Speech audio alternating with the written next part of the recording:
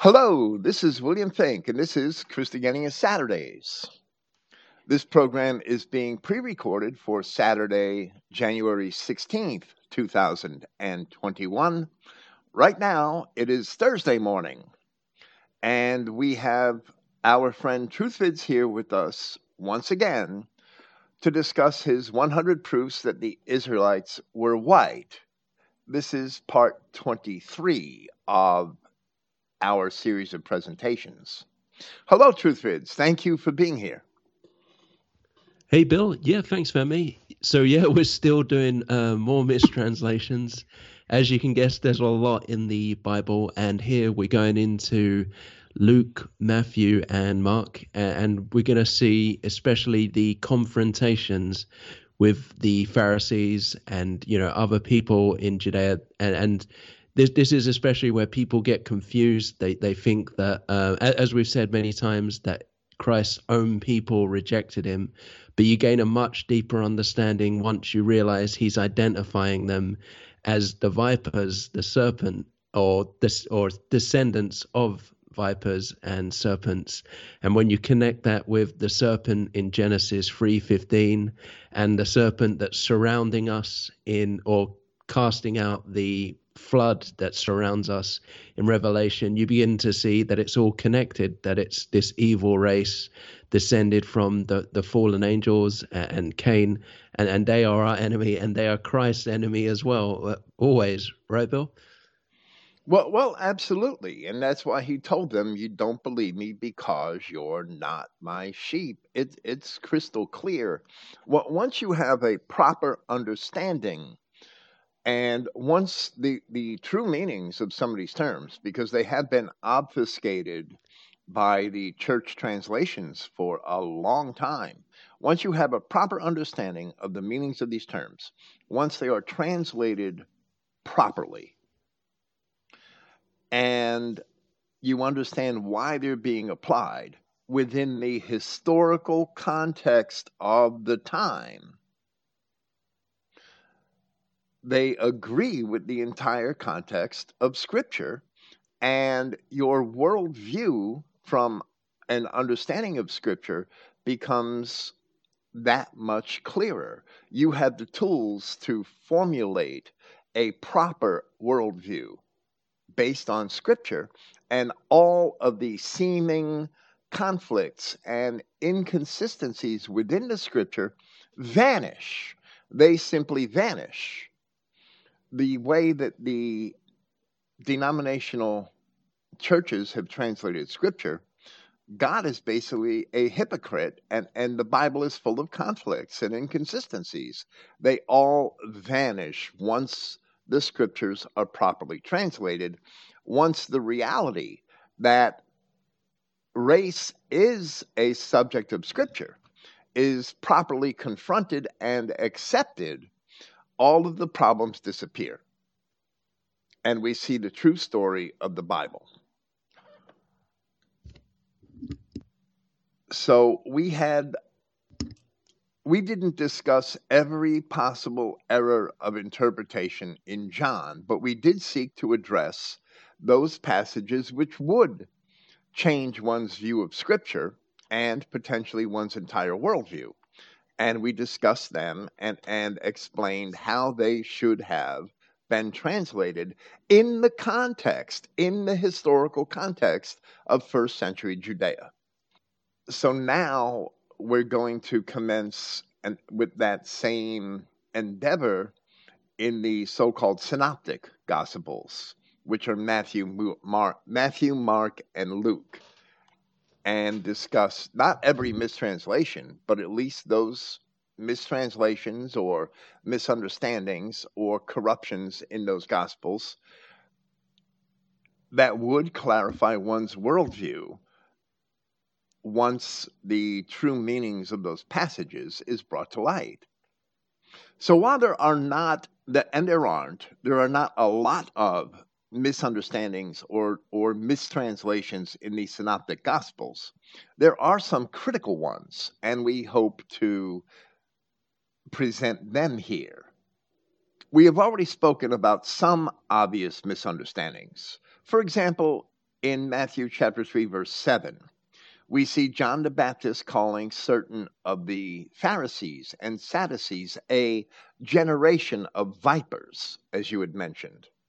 And the true meaning of that is absolutely lost in that English translation, the way that we use the term generation today. The true meaning is lost. The word translated as generation is genema. Genema really means that which is produced. So it literally means offspring. It's speaking about what vipers produce and not about vipers themselves. So, in essence, where John used that phrase, generation of vipers, he's calling the parents of these men vipers, not the men themselves. Of course, kind begets kind. So if their parents are vipers, they are vipers. Why would John the Baptist call their parents vipers? Can we assume that John the Baptist even knew who their parents personally? That John knew that their parents were bad people? He's calling an entire group of men a generation or the offspring of vipers when John was raised in the wilderness and in Galilee. And he couldn't have known the parents of all of these men, but he called them all a generation of vipers, meaning that they are the offspring of vipers. He must have been speaking of a particular race and not merely of bad people. He didn't even know their parents. And the same phrase appears where Christ himself used it in the same manner of his adversaries in Matthew chapters 12 and 23.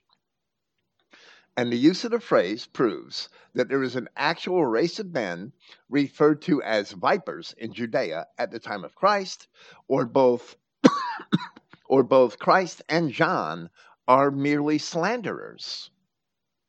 The parents of these men not being present to defend themselves against the accusation.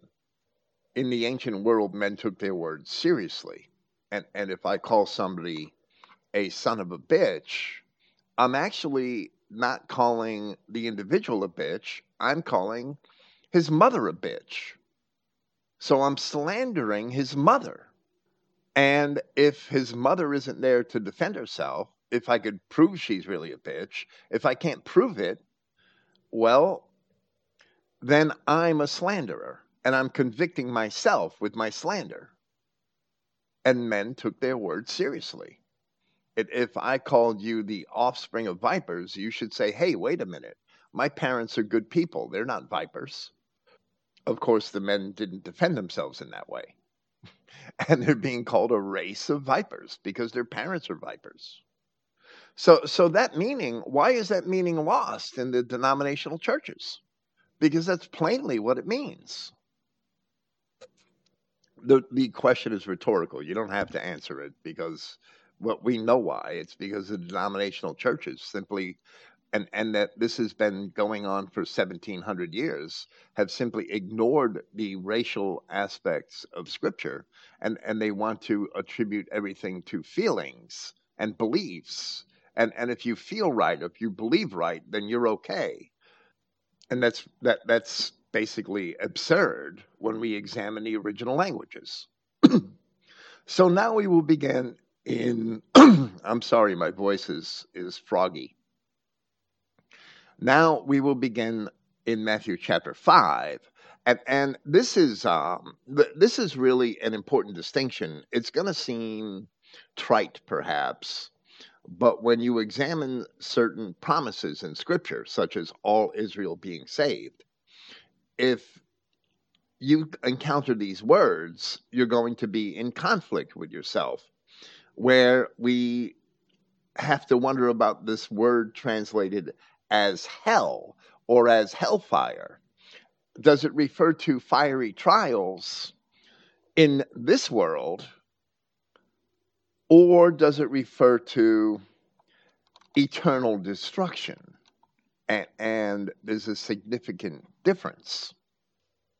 The King James Version of Matthew chapter 5, verse 22 reads, and these are the words of Christ, "But I say unto you that whosoever is angry with his brother without a cause shall be in danger of the judgment. And whosoever shall say to his brother, Raka," which means worthless, "shall be in danger of the council.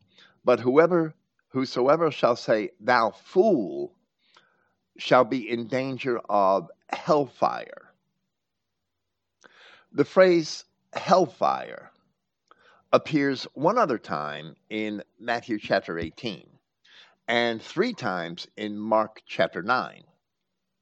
But we also see the same Greek word translated merely as hell in Matthew chapters 10 and 23, in Luke chapter 12, and in James chapter 3. So, this word, hell, is problematic because it was translated from 2 different Greek words. Once again, just as devil was translated from 2 different Greek words and no distinction was made between them in English, when there is a significant distinction in the meanings of the 2 words, we have the same problem with this word hell.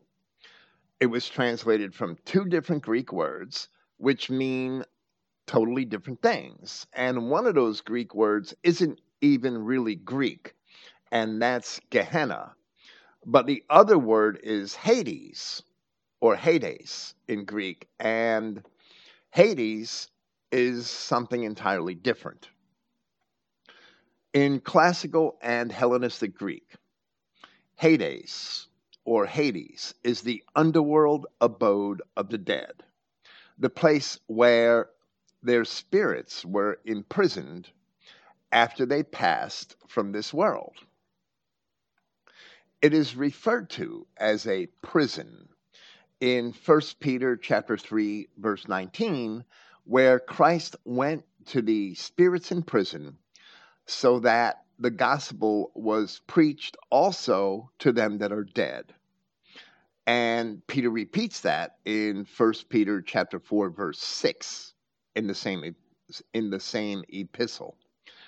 The Greek word Hades was sometimes transliterated as Hades, but at other times in the King James Version, in Luke chapter 16, in Acts chapter 2, and in the Revelation, in chapters 1, 6, and 20, it was translated as hell. In Revelation chapter 20, hell and death are thrown into the lake of fire. It is Hades and not Gehenna, which is thrown into the lake of fire. Gehenna is the other word translated as hell. Gehenna is not a Greek word at all, and neither does it even appear in the Septuagint. Rather, it is a Hebraism used by Christ, which was written or uttered in Greek in the New Testament period. In Jeremiah chapters 7, 19, and 32, we see references to the Valley of Hinnom, Hinnom. And we will read one of those references from Jeremiah chapter 32, speaking of the children of Israel and their wandering off into idolatry. And it says, "And they built the high places of Baal, which are in the valley of the son of Hinnom, to cause their sons and their daughters to pass through the fire unto Moloch, which I commanded them not. Neither came it into my mind that they should do this abomination to cause Judah to sin." So, the Valley of Hinnom, or the Valley of the Son of Hinnom, is mentioned 6 times earlier in the historical books of Scripture, as well as those occasions in those 3 chapters of Jeremiah. Understanding this distinction in these words translated as hell is important because the scriptures promise that all Israel shall ultimately be saved. While we see these warnings from Christ that the souls and bodies of sinners may be destroyed in hellfire, as the King James Version often translated Gehenna. Yet the word Gehenna is evidently a compound word, where the first part, ge, is derived from the Greek word gay, and yes, that's the way it should be pronounced, which is land. It's the eta vowel. The eta vowel is like a second E in Greek. It could be pronounced, it should be pronounced like more like a long A than an E. And that's why G and eta is gay. It means land. It's the same word through Latin from which we get our word geography or geology, that GE meaning land. It's the same word that gives us the Greek idol Gaia, which is the goddess of the earth. The later portion of the word Gehenna comes from the Hebrew form of the name Hinnom. Gehennom, land of Hinnom. While there is no set method by which the phrase Valley of the Son of Hinnom is written in the Greek of the Septuagint, in two places in Chronicles, 2 Chronicles, chapters 28 and 33, it is Gahi ben Hinnom, or Gay ben Hinnom, or Gay benahi Hinnom, and dropping the word for son, which is the ben or bene, that would be Gahi Hinnom or Gay Henna, Gay Hinnom, eliding the first diphthong, which is AI, which I would pronounce as Gahi, and dropping the M, where we have Gehenna, from Gahi Hinnom. So it's elided into Gehenna. Once that is realized, we may see that the references to destruction in hellfire in the King James Version of the Bible are all references to the destruction of the earthly body, the body and the soul, the body and the life, but not to the destruction of the eternal spirit. Just as the children of Israel had burned their own infants in the fire in the land of Hinnom, Gehenna, the land of Hinnom. So that's what those passages are referring to. Paul described in 1 Corinthians chapter 3 that if a man had no works, everything would be burned up in the fire, that same fire, yet he himself would be tried by that same fire and his body destroyed, but he himself would be, his spirit would be saved in the day of Christ. So Paul in 1 Corinthians chapter 3 is basically explaining what Christ had meant in these passages which warn of hellfire. In 1 Peter chapter 1, the apostle spoke at length about the fiery trials which the faith would bring to the disciples of Christ in this world. And Christ, in those passages concerning hellfire, was warning of that same thing. I don't know if you have anything to say in response to that or to add to it. Yeah, I just had a few things. Would this also relate to where Christ said, be good, paraphrasing, be good to your brother and you will pour coals on his head if he's being evil to you? That he's essentially saying, as long as it was an Israelite doing it to you, that person would come into a fiery trial if he was doing evil to you. Well, right. I believe so. That if your brother, seeing that he's a fellow Israelite, if your brother does you wrong, you should forgive him 70 times, 7 times, right? If you're kind to him in return and he does you wrong, Yahweh God will punish him. And that was actually a citation from Paul of Tarsus. It's in Romans chapter 12.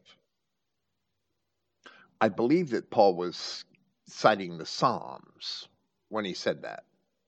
Psalm 140. David speaking about his enemies. His enemies at the time were Israelites. And he said, as for the head of those that compass me about, let the mischief of their own lips cover them. Let burning coals fall upon them. Let them be cast into the fire, into the deep pits, that they not rise up again. And if you examine the context of the psalm is really about the Israelites that were pursuing him. It was first with Saul and then with Absalom. And David's praying an imprecatory prayer against the fellow men that are after his life for no reason. Not necessarily speaking of the enemies of God, but praying that God judge David's own personal enemies. But David was always kind to them. David meant Saul no harm. He never offered Saul any harm. And actually slew the man who slew Saul, in spite of the fact that Saul was dying anyway, that he was injured. So yes, that's basically referring to the same thing. And this always gets manipulated, right? That we have to help the other races, but you have to understand it only applies to Israelites, right? We're the only ones put on trial when we do bad to our own people, and that we should not have this view or mindset at all with the other races. No, absolutely not. David never hated his own son. He even though his own son Absalom had first killed his own brother. He killed one of his own brothers, even though that brother had raped his sister. He killed his own brother, and he overthrew David and usurped his throne and drove David out of Jerusalem. Now, ultimately, David had overcome that and received back his throne, and Absalom was dead, but David grieved over that. He cried for his son. He loved his son. In spite of the evil that his own son had done him, David still loved his son. The same thing with Saul. David loved Saul. He always respected Saul. He never wanted to do Saul any harm, even though Saul pursued David for years, trying to kill him. And David did nothing to merit Saul's trying to kill him. David never disrespected or hated Saul. But the same David said, speaking to Yahweh God, I have hated your enemies with a perfect hatred. And the enemies of God and the sinful Israelites are two distinct parties. David never hated sinful Israelites. He only hated God's enemies, the Canaanites and anybody else who would oppose the word of God. At the same time, David was gleeful. I believe it's in the 138th Psalm, perhaps. No, I'm sorry. It's in the 147th Psalm, where David, speaking of God, says he shows his word unto Jacob, his statutes and his judgments unto Israel. He has not dealt so with any nation, and for his judgments they have not known them. Praise ye the Lord. Praise ye Yahweh. David was gleeful. He celebrated the fact that only the children of Israel had the law of God. And he counted everyone else as the uncircumcised as the enemies of God. And he hated the enemies of God with a perfect hatred. Yet David was a man after God's own heart, because he did that. because he had no care for the other races. Yeah. And also the fact that Christ is using Greek words like Hades. I believe we already kind of mentioned this, but it shows you that he was for the Greeks, for the Roman Greco world. For those were the people he came from, and he spoke in a language they understood. He didn't use any other culture's words, right? Well, right, absolutely not. He didn't insist on calling it by the Hebrew term Sheol. He called it Hades. He uttered the word Hades in relation to the underworld abode of the dead, which I believe simply represents alienation from God, because the entire Adamic race was alienated from God with the fall of Adam. And he's reconciling the children of Israel. He's redeeming Israel, but at the same time, he's redeeming the entire Adamic race. And that's what Peter is basically telling us in 1 Peter chapters 3 and 4, that Christ even preached the gospel of God to the spirits of the dead who were in prison, describing those who died in the flood of Noah. Now, they were sinners above all other sinners in the ancient world, yet even they had that opportunity for reconciliation to God. Therefore, explaining that, Peter used the verb tautarizo, which means to cast into Tartarus. It's actually a concept from the most ancient classical poets and from the Homeric literature, this term tautarizo, to cast into Tartarus.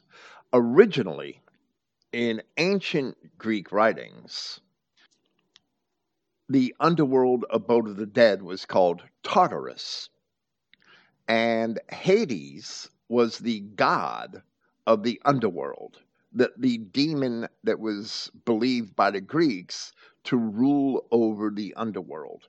So, ultimately, through time, the name of the place was confounded with the name of the god. And the word Tartarus fell into disuse, and the place was known as Hades.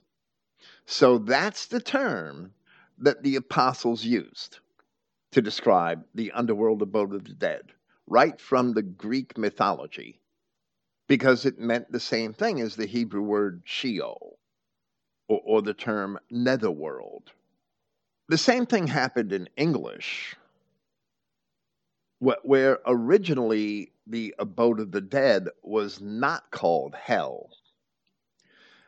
And hell, the word hell, comes from the name of the Germanic goddess that the Germans had perceived as ruling over the underworld. The god of hell was a woman in Germanic mythology named Hela. So eventually, in Anglo-German language, the name Hela, which was originally the name of a demon or a goddess, had come to be the name of the place, just like in Greek with Tartarus and Hades. So the underworld became known as hell after this goddess Hela, who is mentioned in some of the Germanic poetry. Now, modern humanists and secularists claim that these terms simply meant the grave. And they do mean the grave, but they meant more than that. There was originally a deeper understanding of the terms, because the spirit of a man, by the ancient English, by the ancient Germans, by the ancient Greeks, by pre-Christian Germanic people, by pre-Christian Greeks and Babylonians and Assyrians and Romans, they all believed that the spirit of a man continued to live after death. If you read the Homeric literature, Achilles appears in an apparition to Odysseus, and they have a conversation, just like Samuel was called up from the dead by the necromancer and had a conversation with Saul in the book of Judges. This belief has been with our race from the beginning. If you read the Odyssey of Homer, Odysseus, the title character, he visited, he was depicted, and this isn't historical, of course, it's part of the story, but he is depicted as visiting Tartarus to communicate with the spirits of the dead. So the Greeks believed in their mythology, they expressed the belief that this was possible, just as the Babylonians had also believed it 1,000 years before the Greeks, or the Sumerians, I should say, 1,000 years before the Greeks. So these beliefs have always been with our race, and they've always been a part of our mythology. And that just because they're a part of mythology doesn't mean that they're not true. The word mythology comes from the Greek word mythos, and mythos is the English word mouth, comes from the same source. Mythos is something that's transmitted by mouth. It's transmitted orally. Doesn't mean it's not real or doesn't have aspects of truth in it. So even Christ used the name of a pagan god to describe the underworld because he was speaking to Greeks, and that's the word that they use to describe the underworld or the netherworld or the abode of the dead, the spirits of the dead after they pass. I don't know if that was too long a digression, but it had to be explained. Moving on to Matthew chapter 10, there's a term there, Simon the Canaanite, who was supposedly one of the apostles. But was Simon really a Canaanite? And in the King James Version, in Matthew chapter 10, verse 4, we see the Simon the Canaanite mentioned among the 12 apostles. But from ancient times, the Canaanites were accursed. The children of Israel were commanded to kill all of the Canaanites. I'm sorry, my throat is terrible today. And when they failed, the children of Israel were told that because of that failure, the Canaanites would be to them as pricks in your eyes and thorns in your sides, and shall vex you in the land wherein you dwell. That's in Numbers 33:55. And later in Joshua, we read, know for a certainty that Yahweh your God will no more drive out the nations from before you, because they failed to do it. Then Yahweh God decided or told them, because it was his plan all along, but he told them that they were going to be stuck with these people. This is in Joshua chapter 23. But they shall be snares and traps unto you, and scourges in your sides, and thorns in your eyes. Language very similar to Deuteronomy. Until you perish from off this good land which Yahweh your God has given you. So we see that these Canaanites are going to be nothing but trouble to the children of Israel until they die off from the land, until the children of Israel die off from the land. But then there are ultimate promises in Scripture that one day all of the Canaanites would be destroyed. And we read, for example, in Zechariah chapter 14, in the final passage of the book of that prophet, from verse 20, in that day shall there be upon the bells of the horses holiness unto Yahweh, and the pots in Yahweh's house shall be like bowls before the altar. In other words, they will be shiny and golden and just as prestigious. Yeah, every pot in Jerusalem and in Judah shall be holiness unto Yahweh of hosts. And the pots and bowls, there are actually analogies or allegories for people. And all they that sacrifice shall come and take of them and seethe therein. And in that day there shall be no more the Canaanite in the house of Yahweh of hosts. We await the fulfillment of those words to this day, but we should know that they certainly shall be fulfilled. The attitude towards the Canaanite has never changed. Even though the Canaanite woman of Matthew chapter 15 had played the suppliant, and for that reason, Christ, honoring that custom, had healed her daughter, she was still a dog, and she still didn't merit the bread of the children at the table. She got some crumbs because of her playing the suppliant and acknowledging his office and position. But she's still a dog. And after he healed her daughter, she's still a dog. She didn't stop being a dog, which shows that the way that God himself feels about the Canaanites has not changed. They're still dogs. There was no other reason that woman should have been called a dog, and she admitted she was a dog because she knew that she was a Canaanite. Now, the circumstantial evidence reveals to us that Judas Iscariot was also a Canaanite. Being an Edomite, if you're an Edomite, you also descended from the Canaanites.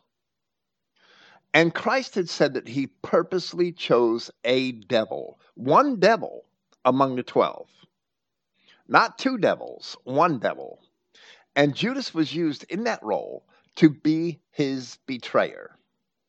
Christ said in John chapter 6, have I not chosen you 12, and one of you is a devil? Doing that, Christ spared one of his own from bearing that burden, as the scriptures prophesied that one of his friends would betray him. So he chose one of his enemies to be his earthly friend for that purpose. And of course, the role which Judas would fulfill was temporary, to be his earthly friend. But if we believe that a Canaanite was chosen by Christ to fulfill the positive role of an apostle who would actually take the gospel to his people, then God is a hypocrite. And we can be dismissive of his words in the Old Testament concerning the Canaanites, since they would no longer matter. So we have to ask ourselves, do those words no longer matter? The truth is that Simon was not a Canaanite, although the manuscripts of Matthew were divided on the reading of this passage at an early time. Here in Matthew, the ancient codices Sinaiticus and Vaticanus, which are nearly equal in antiquity, they both date to the 4th century AD. They have Canaanite. In the Sinaiticus, we see Canaanite, but in the Codex Vaticanus, we see Canaahian. And Canaahian is a different word with a different meaning. They each have roughly equal support from manuscripts which are nearly as old. Some manuscripts have the reading Canaanite we see in the Codex Vaticanus, and some ancient manuscripts have the reading Canaanean, which we see the word Canaanite in the Codex Sinaiticus, and some manuscripts have Canaahian, which we see in the Codex Vaticanus. So the same list is given in Mark chapter 3, verse 18. And in Mark 3:18, where the King James Version has Simon the Canaanite, once again, all of the ancient codices have Simon as a Canaahian, not a Canaanite. And that's the Codex Sinaiticus and the Codex Vaticanus have Canaahian. But the Codex Alexandrinus, which is from the 5th century, has Canaanite.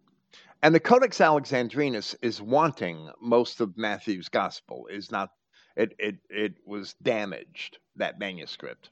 And Matthew's gospel being on top, I think the first 25 chapters are missing from the Codex Alexandrinus, which is unfortunate.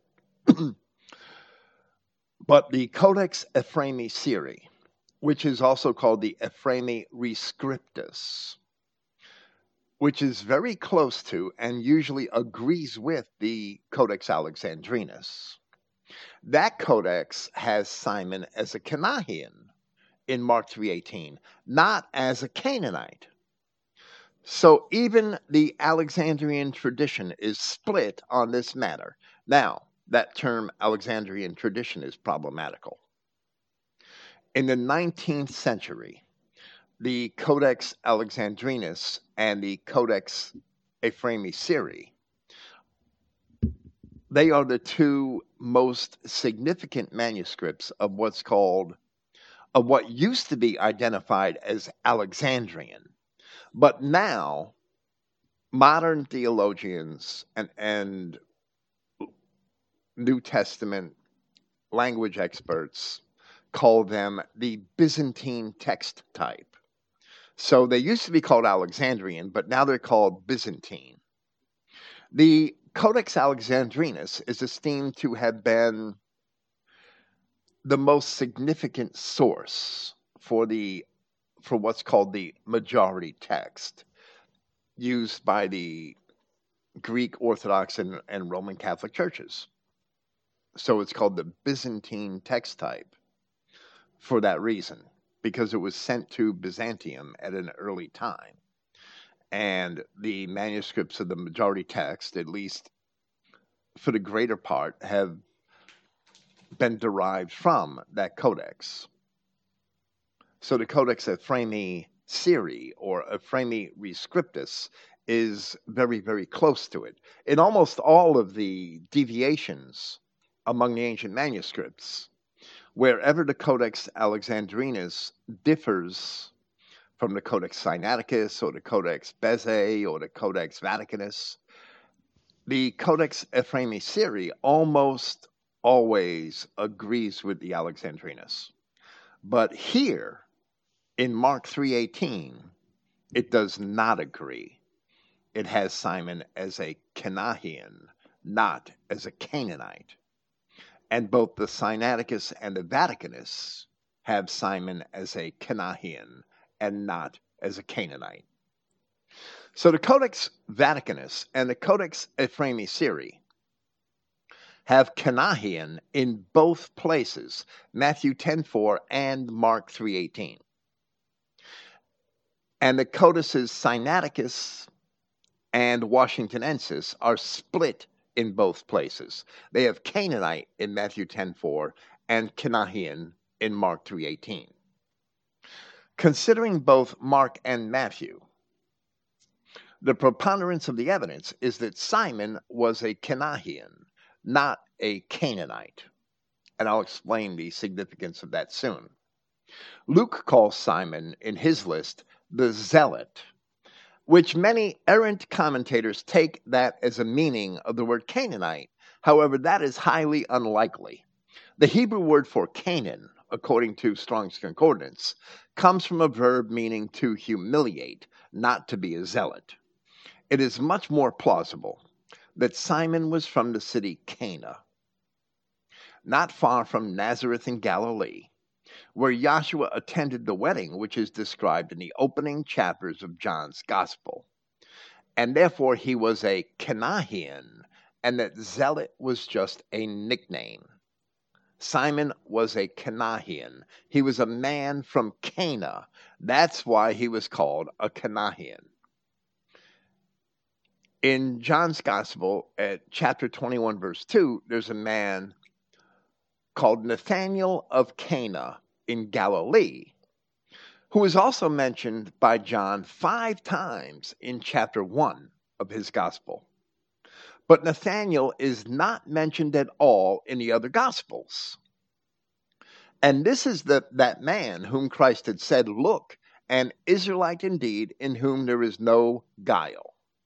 So therefore, it is certain, in my opinion, that these two men were one and the same.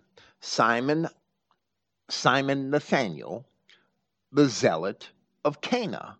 And that's how I see this. Now, it must be mentioned that some commentators believe Nathaniel to be Bartholomew instead, but that has no corroboration whatsoever. But in any event, Simon was not a Canaanite, and God is not a hypocrite. Simon was a man of Cana in Galilee. But when you clear up, and the manuscripts usually do it for us, when you clear up all of these little discrepancies, you clear up all of these little discrepancies, the narrative of Scripture is much more consistent, and your worldview can be much more clear. But all those little discrepancies have to be fixed. If Simon had been a Canaanite, then Christ would have said, "Here is a man full of guile." Right? If he'd have said, "Describe Judas," then he would have said, "Here's a betrayer, a man full of treachery." Well, right. If Simon had been a Canaanite, then Christ would have had to say, to be consistent, Christ would have had to say, "Have I not chosen you 10, and 2 of you are devils?" Otherwise, on what basis is Christ calling Judas Iscariot a devil? Because Judas hadn't done anything wrong. There were no accusations of sin or wrongdoing up to that point where Christ called him a devil. And the Alexandrian, was that written in Alexandria then? And there were a lot of Judeans there, weren't there? Yes. Originally, the Codex Alexandrinus came from Alexandria in Egypt and was given as a gift by some bishop of Alexandria to one of the patriarchs or one of the kings, perhaps, one of the Byzantine kings in Constantinople. I don't remember the exact story. So the Codex Alexandrinus had come from Alexandria to Byzantium. And for that reason, Westcott and Hort and other 19th century lexicographers and Greek linguists had identified the Codex Alexandrinus and the codices which are related to it, like the Codex Ephraemi Syri, or Ephraemi Rescriptus, as it's now called, but that used to be called the Ephraemi Syri, that they identified those codices as Alexandrian. And for that reason, in a lot of my early podcasts, because I only drew on 19th century linguistic sources when I translated the Christogenea New Testament, for that reason, I call those manuscripts the Alexandrian tradition. And it's confusing because now in the 20th century, in modern times, those manuscripts are called the Byzantine text type. They're not called Alexandrian any longer, even though they came from Alexandria. So that's confusing. And at first, when I started reading, when I came out of prison and had a much wider assortment of literature available to me, I'm reading Byzantine text type, and I'm like, Byzantine text type, that's an Alexandrian manuscript. But modern scholars actually changed the terminology from the terminology which was used in the 19th century. Now they call the Codex Sinaiticus and the Codex Vaticanus Alexandrian. But in the 19th century, those manuscripts were not identified as Alexandrian.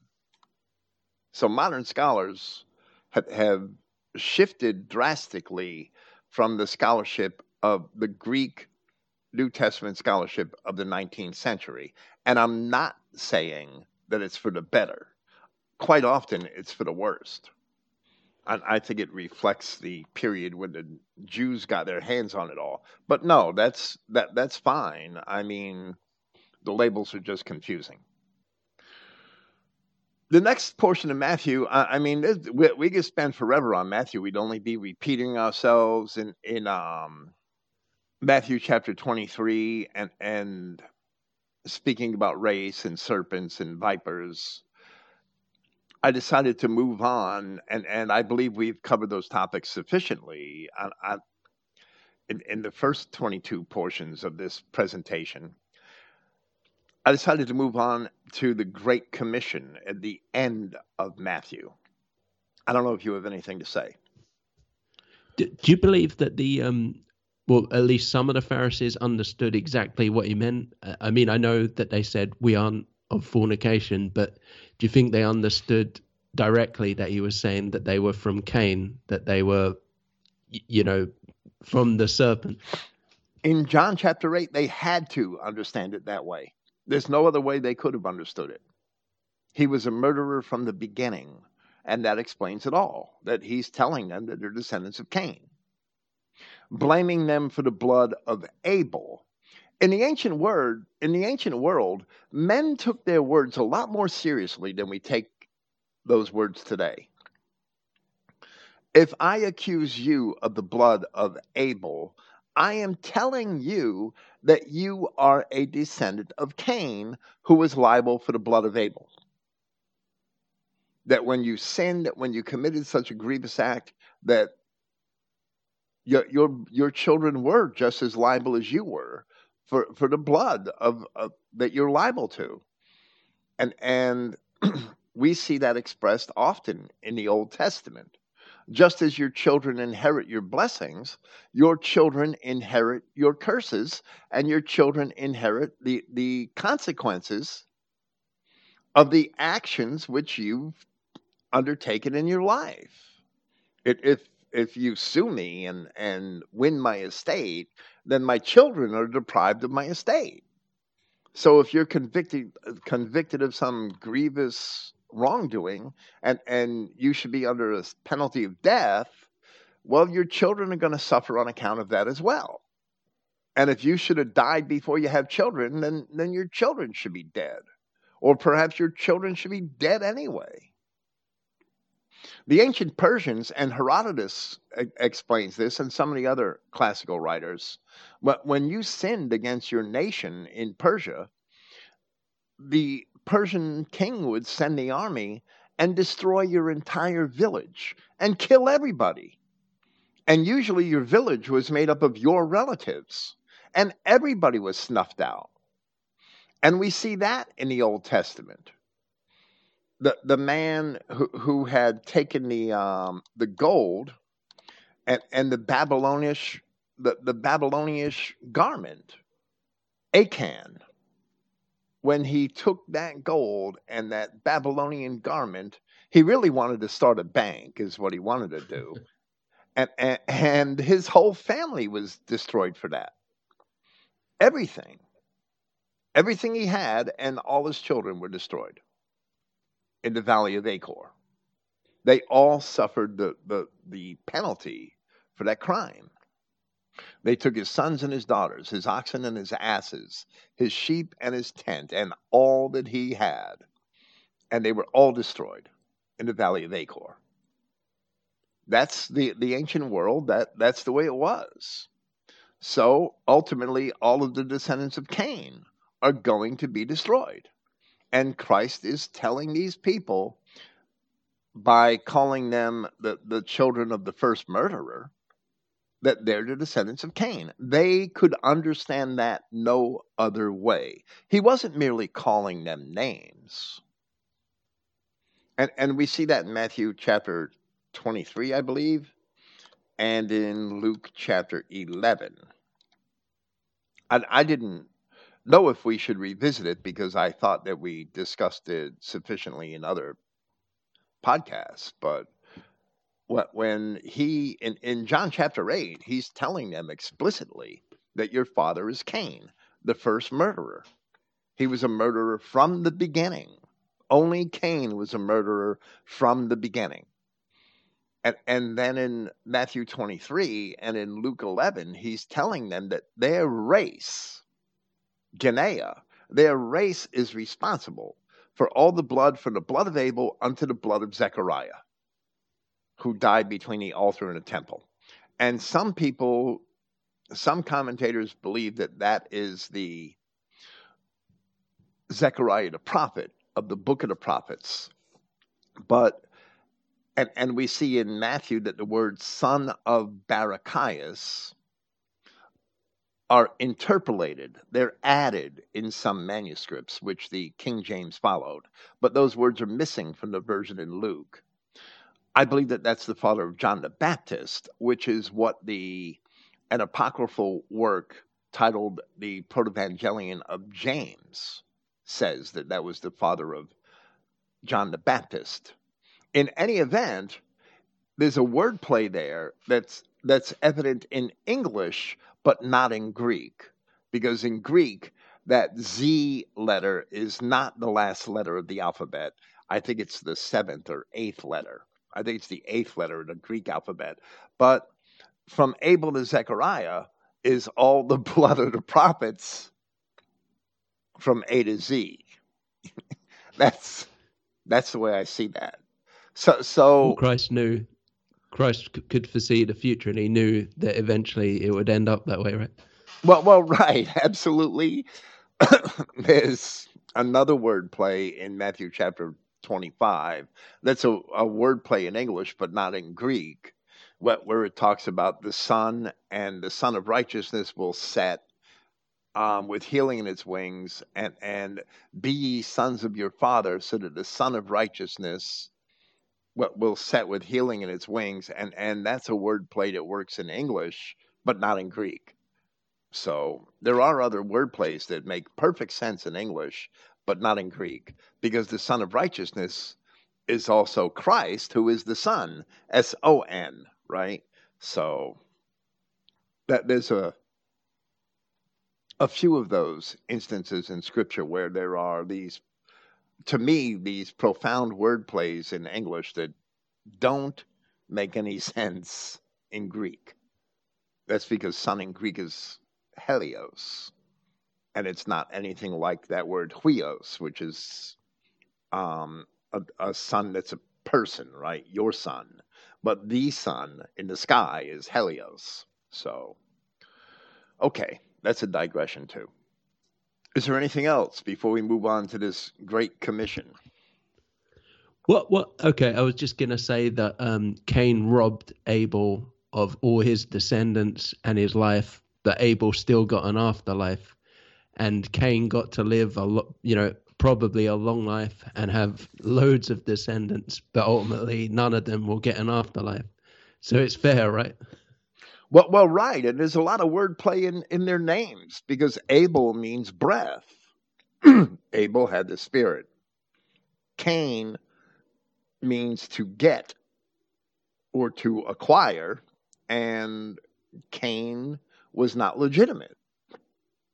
So why wouldn't they have those names?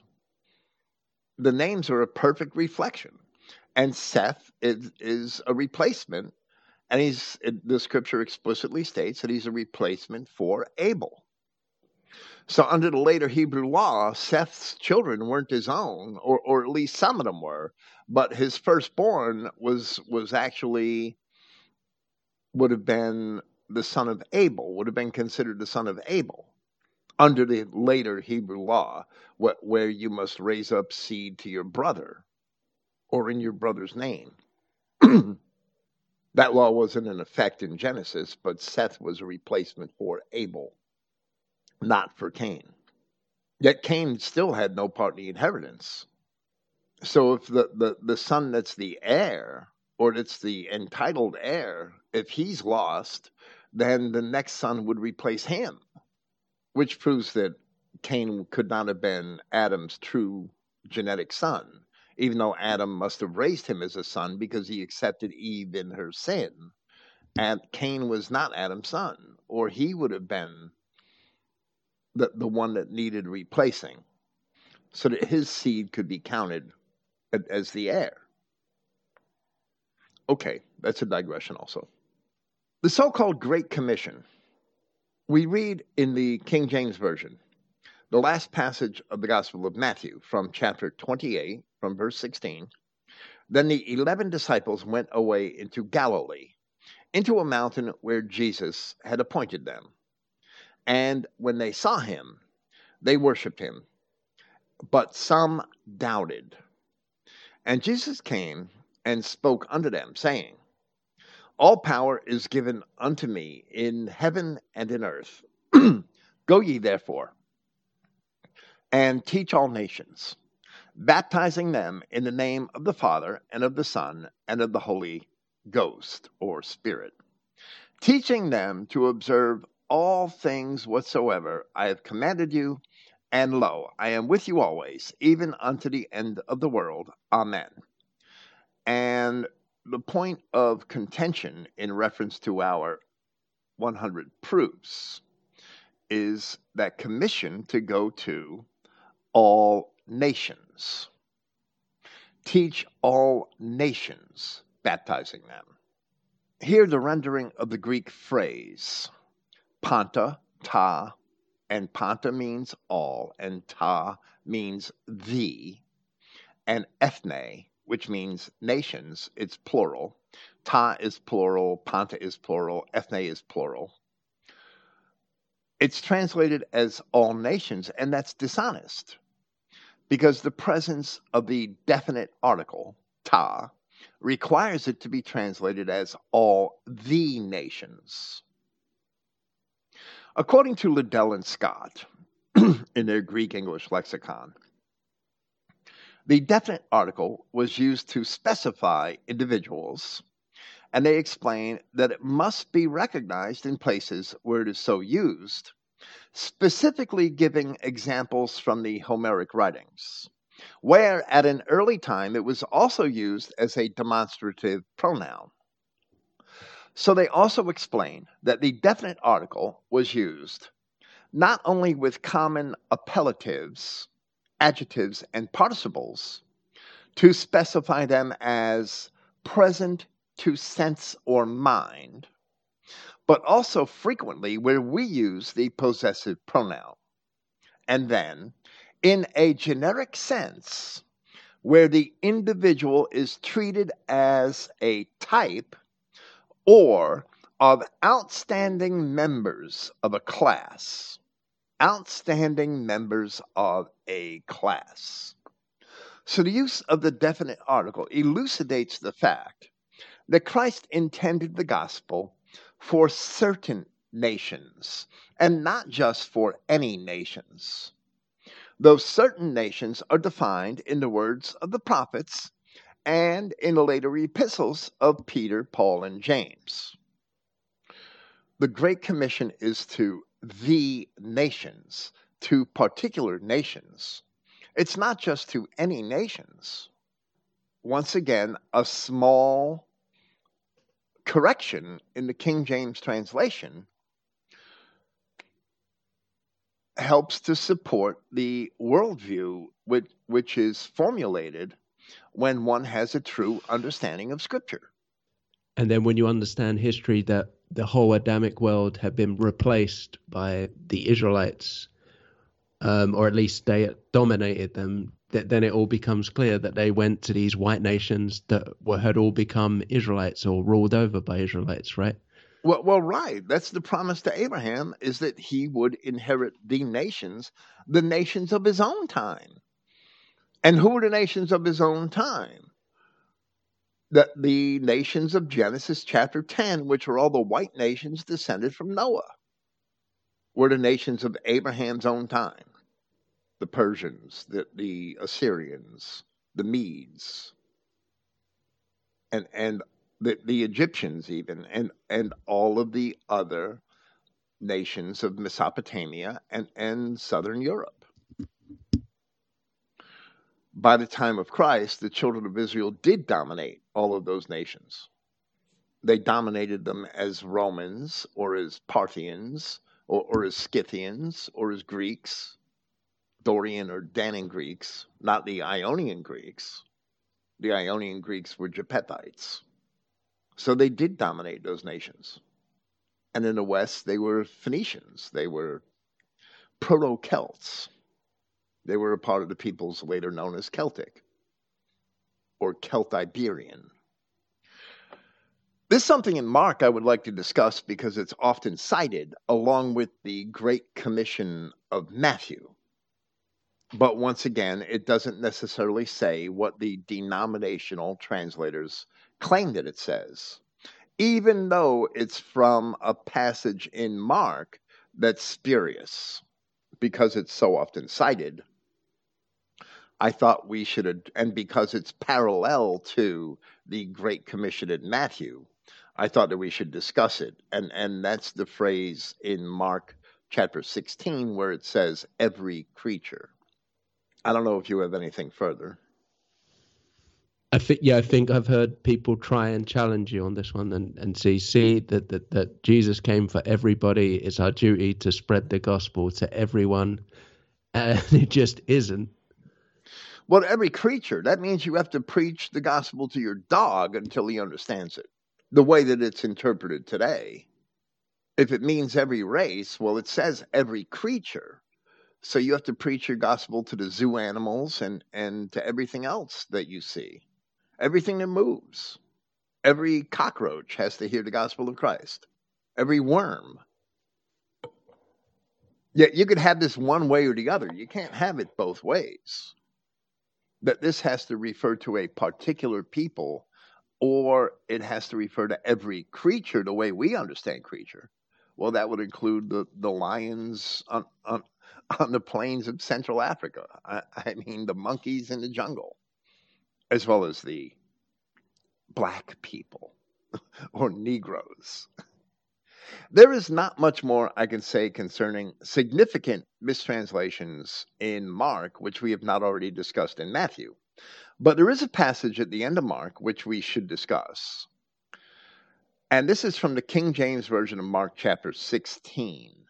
And it starts at verse 14.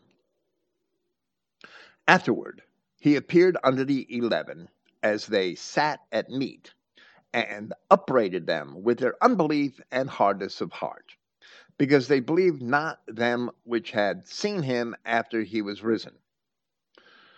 And he said unto them, go ye into all the world, all the cosmos, all the society, and preach the gospel to every creature. He that believeth and is baptized shall be saved, but he that believeth not shall be damned. And these signs shall follow them that believe.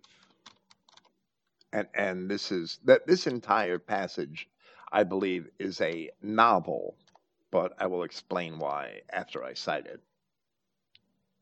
And these signs shall follow them that believe. In my name shall they cast out devils.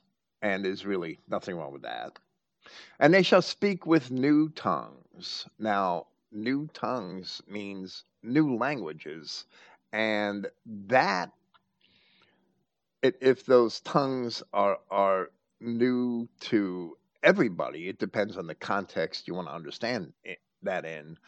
But that concept is not really found anywhere else in Scripture, that they shall speak in new tongues. So that's been twisted by by some of the more charismatic Christian sects of recent times.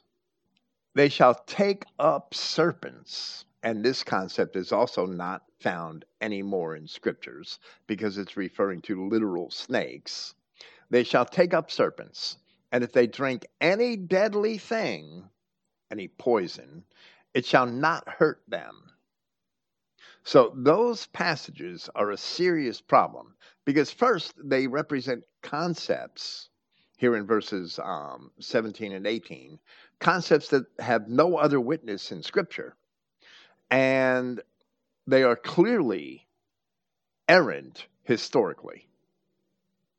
So many snake handlers, charismatic snake handlers, have been killed by poison snakes, and yet they actually do practice this in places in.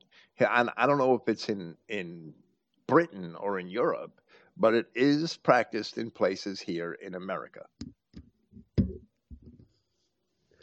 and it's caused a lot of harm. I It think we really killed all has. the snakes here. They shall lay hands on the sick and they shall recover, which of course there's really nothing wrong with.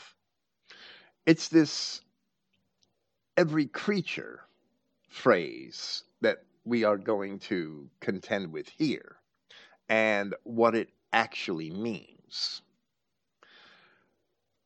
The words, unlike the words panta ta ethne in Matthew, which are all plural, right? All of the nations. Here, passe te katisai, passe te katisai. All these words, passe, which is all or every, and te, which is the article. So it's speaking about a specific creation, katisai. These words are all singular. They're not plural. So it's all of the creation, not every creature. They're singular words, and every creature, that word every, it sort of implies a plural of something. But this here, it should be really translated as all the creation, a specific creation. So some of the things in this passage have no other witness in Scripture, and being nonsense, and we're going to talk about the passage itself first, being nonsense, they must be rejected. And I mean that those lines about speaking with new tongues, taking up serpents, drinking poisons, they must be rejected. They are nonsense. There's no other witness to them in Scripture. In fact, the children of Israel are warned against practicing sorcery in the Revelation. And the drinking sorcery, if you understand ancient Greek and ancient pagan medicine, sorcery was actually the consumption of poisons to heal diseases, in part. So, those things are nonsense and they must be rejected. But the truth is that they were almost certainly not a part of Mark's gospel in the first place. The last 12 verses of Mark, from verses 9 through 20, are found no earlier than in the Codex Alexandrinus. They are not found in the earlier codices Sinaiticus or Vaticanus, nor in several earlier Latin or Syriac sources, nor in the writings of several of the earlier so-called church fathers. The codices which do have these verses, the Alexandrinus, the Washingtonensis, the Ephraemi Syri, or Ephraemi Rescriptus, and the Codex Bezae, they contain considerable differences from one another within this passage. And some of those differences are of considerable length. Some later Greek manuscripts from the 19th century they rejected this passage and added a short ending, maybe 2 verses, to the Gospel of Mark. That being said, we reject both endings of the Gospel of Mark as spurious additions and would rather see Mark's Gospel end at verse 8, where it appears to be incomplete. It simply appears that there was no end, or the ending was lost to Mark's Gospel at an early time. And that these 2 different endings which exist, beginning with the Codex Alexandrinus, are both spurious. That being said, even if we accept this clause, which we should not because it is part of a spurious edition, it does not say what the churches think it says.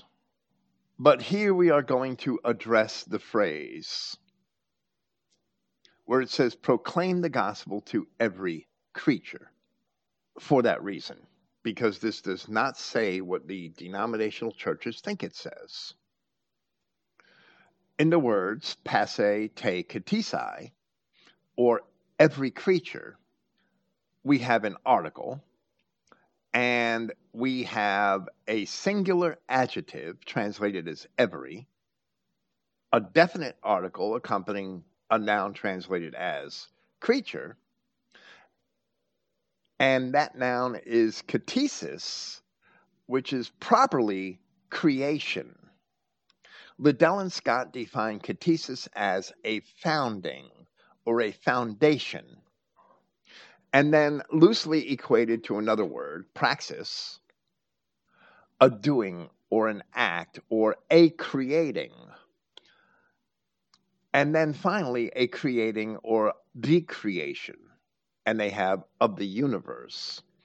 And then that which was created, the creation. So the entire creation can be considered a katesis, but that's not how it was used by the apostles, or at least by the apostle Paul. Paul of Tarsus did not use the term katesis to refer to the entire creation of God, at least not always.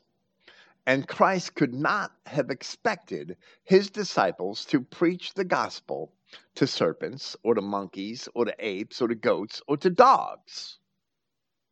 In fact, he certainly didn't expect his apostles to preach to serpents, goats, apes, monkeys, and dogs. And I'm speaking about allegorical goats and dogs as well as to literal goats and dogs. In Romans chapter 8, Paul used the same term, katesis, where he wrote, "For I am persuaded that neither death nor life, nor angels, nor principalities, nor powers, nor things present, nor things to come, nor height, nor depth, nor any other creature," katesis, the same word, "shall be able to separate us from the love of God, which is in Christ Jesus our Lord." The context of the passage is set in the preceding verses of Romans chapter 8, where Paul had said, "As it is written, for thy sake we are killed all the day long. We are accounted as sheep for the slaughter." So it is evident that he was speaking only of the children of Israel, and they being one creature or one creation, as opposed to other classes of beings or particular phenomena which God had also created. So even if we accept the clause in Mark chapter 16, it is not necessarily correct to interpret it as a command to preach the gospel to anyone other than the children of Israel, which would contradict other things which Christ had said, as well as many other statements of the prophets and the apostles, that creation is very easily rectified in Isaiah chapter 43, where Yahweh said, "But now thus saith Yahweh that created thee, O Jacob, and he that formed thee, O Israel. For I have redeemed thee, I have called thee by thy name." And that's repeated again. That concept is repeated again in Isaiah 43:7. "Even every one that is called by my name, for I have created him for my glory." So what katesis, because the phrase, the word katesis in Mark 16 is accompanied with a definite article, it refers to a particular katesis or creation. Even if we accept the passage, that's the proper way to read the passage. It's not referring to every biped on the planet. It's simply not. I don't know if you have anything that you want to add to that. So my understanding is that this whole passage wasn't in the earliest manuscripts, and it just gradually started to appear, and it kept varying from manuscript to manuscript from then on. Right. Would It that be first correct? appears in the Codex Alexandrinus. Now, it might have been in some manuscript or other earlier than the Codex Alexandrinus, right? The Codex Alexandrinus didn't appear from nowhere in Alexandria in the 5th century. But if it was in all the earliest manuscripts, then you would expect to read it in the Codex Sinaiticus or the Codex Vaticanus or in other early manuscripts which don't have it. Syriac and Latin manuscripts and manuscripts employed by early Christian writers did not have this passage. Where the passage does appear, and I don't think it's worth taking the time to translate each one of them. I mean, I can if I so desire, but where the passage does appear, there are significant differences in the manuscripts that do have it, which are the Codex Ephraemi Syri, the Codex Alexandrinus, the Codex Washingtonensis. If you look at the three of them, there's significant differences and lengthy interpolations, lengthy additions to this passage in those manuscripts. Where some other scribe thought he had to elaborate even further. So I resist offering translations of each of those manuscripts. But if you simply check the apparatus of the Novum Testamentum Graece in the 27th or 28th editions, you'll see those interpolations and an incredible number of apparatus notes for those manuscripts that include this passage, that the passage is drastically different in each of them. Yeah, and Mark and the apostles, they weren't professional writers. They didn't have, 10 novels under their belts or a publisher to do it for them. They just wrote, what they remembered and what they could. And if it didn't have, a great professional ending, then that's fine. That's just how he wrote it, even if it is a bit abrupt, right? Well, the Gospel of Mark ends abruptly, and it very well may have been on purpose. It seems not to have been on purpose. It seems that the end of his gospel is missing according to our expectations today. So, yes, that's a good observation.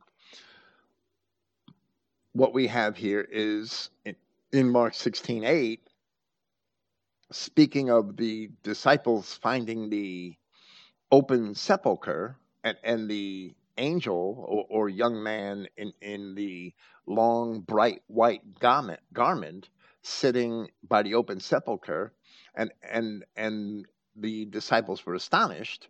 And it says, and they went out quickly and fled from the sepulcher or the gravesite, right? For they trembled and were amazed. Neither said they anything to any man, for they were afraid. And that's where the legitimate portion of the Gospel of Mark ends. And then starting in verse 9, we have this lengthy interpolation with all of these crazy statements in it, like handling snakes and drinking poison, which have no other witness in Scripture. Was Christ, that might suggest that where Christ spoke about serpents and vipers all throughout the other Gospels, and even in the earlier chapters of Mark, that perhaps he was referring to literal serpents, literal snakes. That's what that suggests to me, but it's not what Christ meant at all. That brings me to want to discuss the purpose of the Gospel. While each of the apostles of Christ opened their Gospel accounts with a peculiar theme, John being the most complex of them all, Luke stressed the experiences of Mary and Elizabeth, the mother of John the Baptist, and the pronunciations of the fulfillment of the promises to the fathers. So we shall read from Luke chapter 1. And here Luke is citing the father of John the Baptist, whose name was Zacharias. Then Zacharias, his father, was filled with the Holy Spirit and prophesied, saying, Blessed is Yahweh, the God of Israel, that he has visited and brought about redemption for his people. Doesn't say anything about anybody else here. For his people. As Paul wrote in Galatians, that Christ came to redeem those who were under the law. And has raised a horn of salvation for us, meaning those people, in the house of David his servant, just as he spoke through the mouths of his holy prophets from of old. So all the words of the prophets concerning salvation and the children of Israel are valid. Preservation from our enemies. So did Christ expect people to take the gospel to his enemies if he's trying to save his people from their enemies?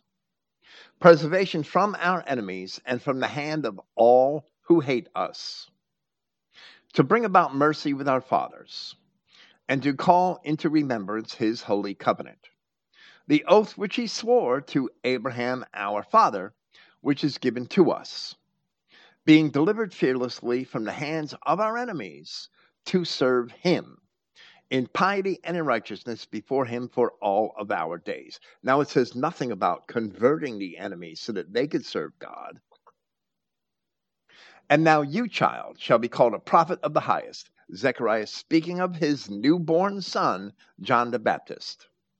For you shall go on before the face of Yahweh to prepare his path, for which to give knowledge of salvation to his people, by the dismissal of their sins, of their errors, through the affectionate mercies of our God, by whom dawn visits us from the heights, to shine upon those sitting in darkness and in the shadow of death. They are found in the books of the prophet Isaiah as the children of Israel who are taken off into captivity, to guide our feet in the way of peace. And the child grew and was strengthened in spirit and was in the wilderness, meaning John the Baptist, until the days of his manifestation to Israel. When he became manifest, he started speaking about the rulers, those who were ruling over Israel, the priests, the Sadducees, the Pharisees, as a race of vipers, as the offspring of vipers. And of course, they rejected him, and ultimately, one of those vipers had him killed. This is the purpose of the gospel. Luke was a companion of Paul in several of his journeys, and once Paul was arrested, Luke remained with him, evidently for the duration of Paul's life. He must have had the information concerning the identification of the tribes of Israel and the meanings of the Old Testament prophecies concerning Israel, which Paul had been teaching. And it is also very likely that where Paul referred to the gospel in his writings, he was referring to this gospel as it was compiled by Luke.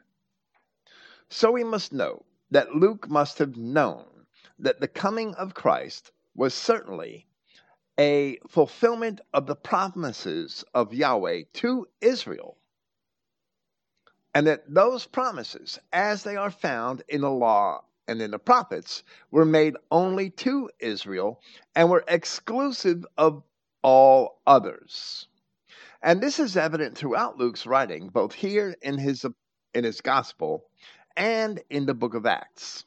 However, the distinction is blurred by bad translations and misunderstood words.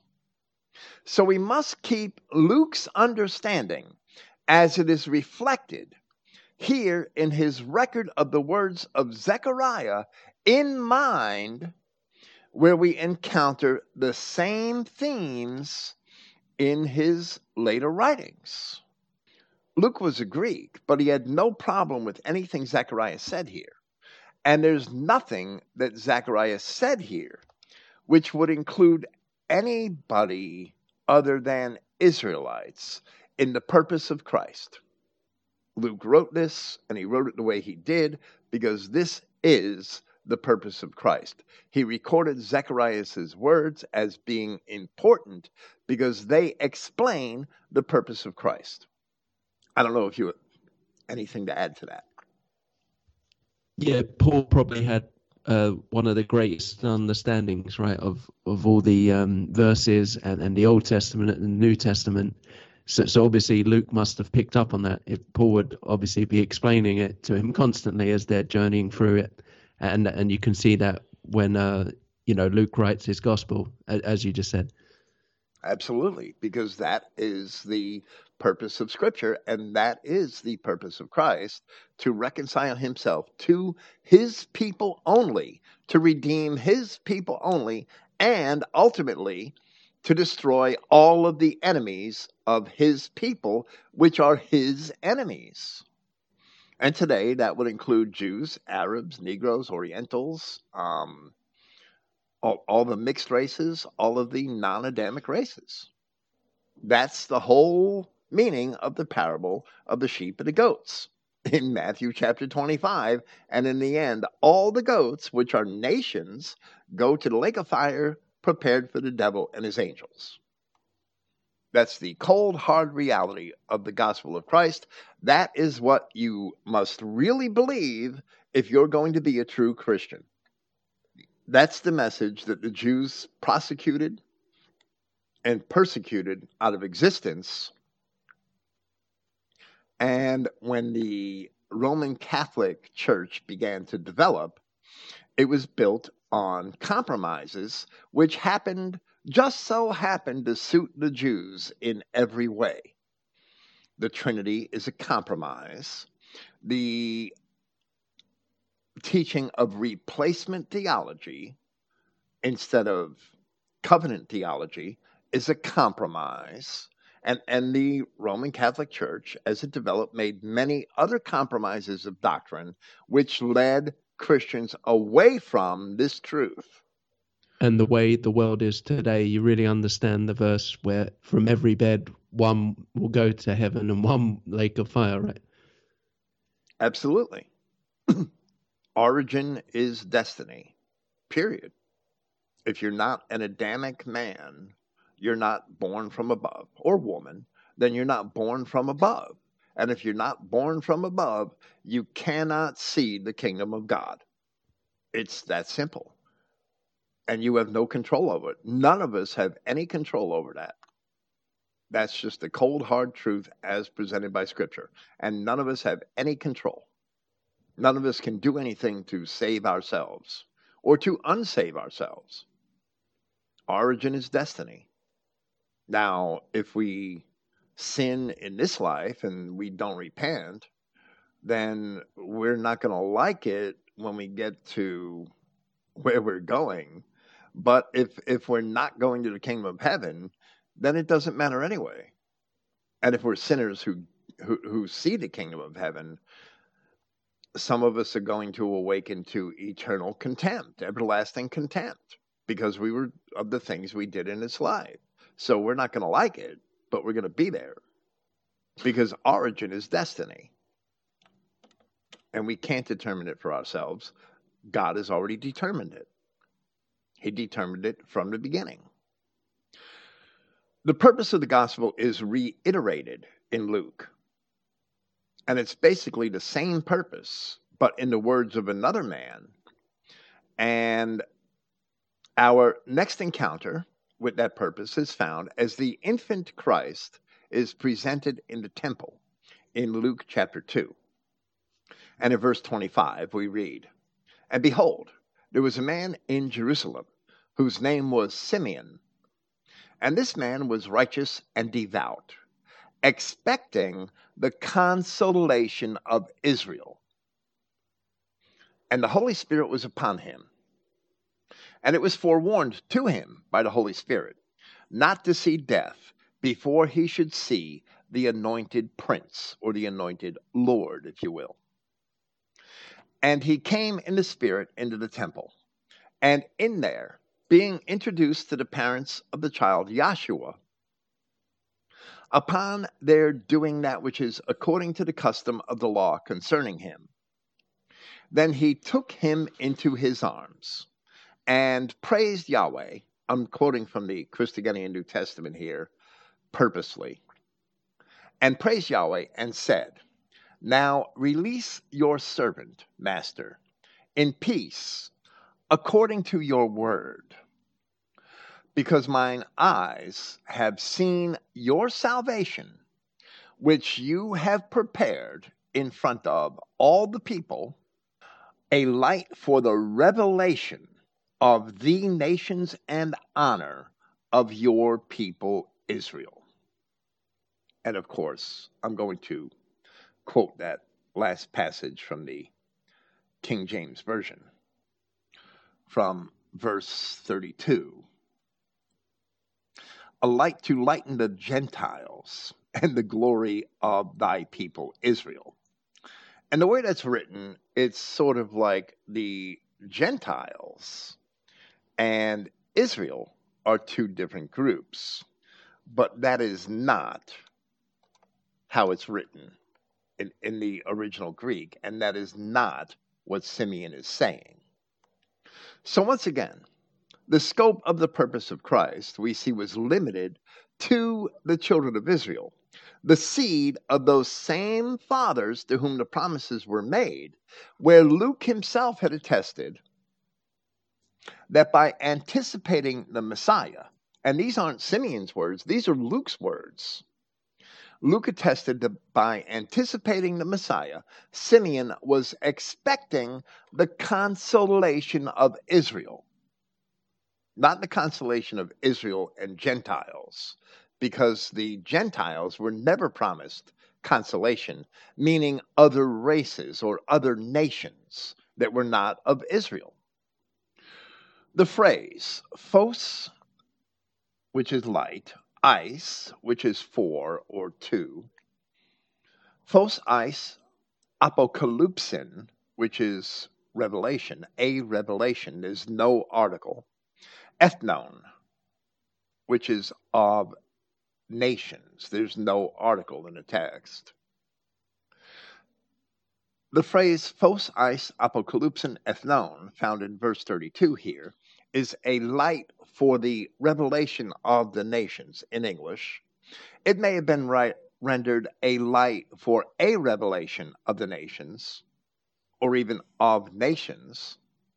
The word apocalypsis is a noun, meaning an uncovering, a revelation. The rendering found in the King James Version says, "a light to lighten the Gentiles." It translates the noun apocalypsis as a verb, which is incorrect and inexcusable. And the King James Version did that quite often. It very loosely took nouns and translated them as verbs. And that's just wrong. Greek nouns are not verbs. Verbs in Greek can function as nouns in certain constructives called substantives, where participles are very often translated as nouns. That's fine. But you don't regularly or even normally translate a noun into a verb. It's not right to do. It might work in some contexts, but it's not right to do that. It's better to translate a noun as a noun. Furthermore, the King James rendering would require that the noun for nations be in the accusative case in order to be a direct object of the non-existent verb. The verb doesn't exist, but it's not in the accusative case. It's in the genitive case. The New American Standard Bible, where it translates this passage, properly renders apocalypsis as a noun, but it perverts it in another way by translating that word as if it were in the genitive case rather than in the accusative. So, in other words, the translators are twisting this passage to mean what they think it means rather than writing what it says. In chapter 4 of his epistle to the Romans, Paul defined the faith which Abraham had as being a belief in the promises of Yahweh that his offspring would become many nations. Here we see that it is the light of the gospel which would make those nations manifest. And certainly it did once the people of Europe became known collectively as Christendom. As Yahweh, in the words of the prophet Isaiah, had promised to call the prisoners, the captives of Israel, out of darkness. This wonderful truth of the Christian Israel fulfillment of the prophecies of Scripture is therefore hidden in this mistranslation in the King James Version and other versions of the Bible. So we shall read our own translation of verse 32 once more. A light for the revelation of the nations and honor of your people Israel. And although it is not properly a hendiadys, which is a grammatical construction that employs a definite article and different nouns, which refer to the same entity, the nations and the honor here certainly both belong to your people Israel, meaning the Israel of Yahweh, not the replacement church. The Israelites were prophesied to leave Palestine at an early time. And that's all throughout. That's in Genesis chapter 28, in 2 Samuel chapter 7, in 1 Chronicles chapter 17, that promise and prophecy from Samuel are repeated. They were prophesied to leave Palestine at an early time and to become many nations. And that's found very frequently in Genesis chapter 35, Genesis chapters 48 and 49, and many other promises made to Abraham, Isaac, and Jacob, that their seed would become many nations, not just one nation in Palestine.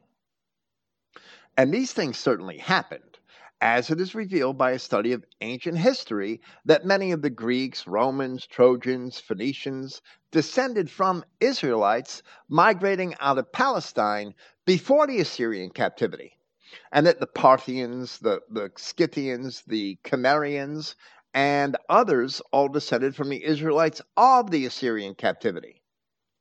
So, along with certain Japhethite tribes, such as the Ionians at Athens, whom Paul addressed in Acts chapter 17, these Israelites made up the population of Europe, and they are the white Europeans of today, as opposed to the later Turkic and Arab invaders. To them did the apostles bear the light of the gospel, and in them is found Christendom, fulfilling the Old Testament prophecies which concern the true Israelites, but not the Jews or any of the other so-called races. So if we translate this passage properly, we see that the theme, that the purpose of the gospel in chapter 1, in the words of Zacharias, and in chapter 2, in the words of Simeon, the purpose of the gospel is being presented by Luke, that is the theme of his gospel. And that meshes perfectly with the theme of the epistles of Paul. I don't know if you have anything to add to or respond. Well, I think you explained it really well. That even back then they understood that the nations were at least dispersed. They may have not fully understood where at that point, Simeon, but Paul and Luke certainly did. I absolutely believe so. And Peter did, and James did late in their lives. If you read the first epistle of Peter, it's addressed to the ministries which Paul originally founded in Western Anatolia. That Peter did come to this realization, and perhaps they learned it from Paul, They had to learn history. Peter and James were common fishermen in Galilee, and by their own mouth, they admitted that they were unlearned men, that they had no learning, no schooling. Paul had an education.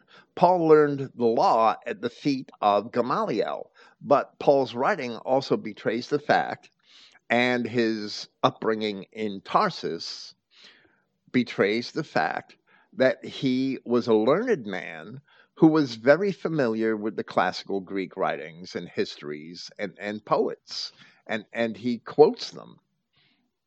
He even mentions quoting their own poets to the Greeks, to certain Greeks, as one of your own poets said, speaking of the Cretans. So he could Paul, speak at their level and yes, their understanding.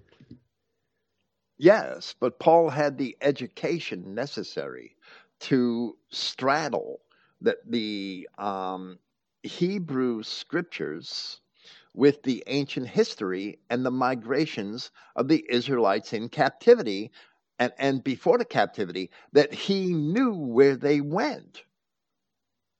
And that's how he could tell the Romans that they had the truth of God, which only Israel had, and they changed it into a lie. And that's how he could tell the Corinthians that their fathers were in the cloud, were baptized in the cloud and in the sea with Moses. That's how he could do that.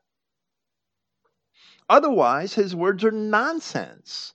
But we can pick up secular literature of the time and see that Paul's words are not nonsense, that they are true. Once we understand, for instance, the testimonies in Josephus and the migrations of the Dorians, and how they actually came from the ancient Israelites.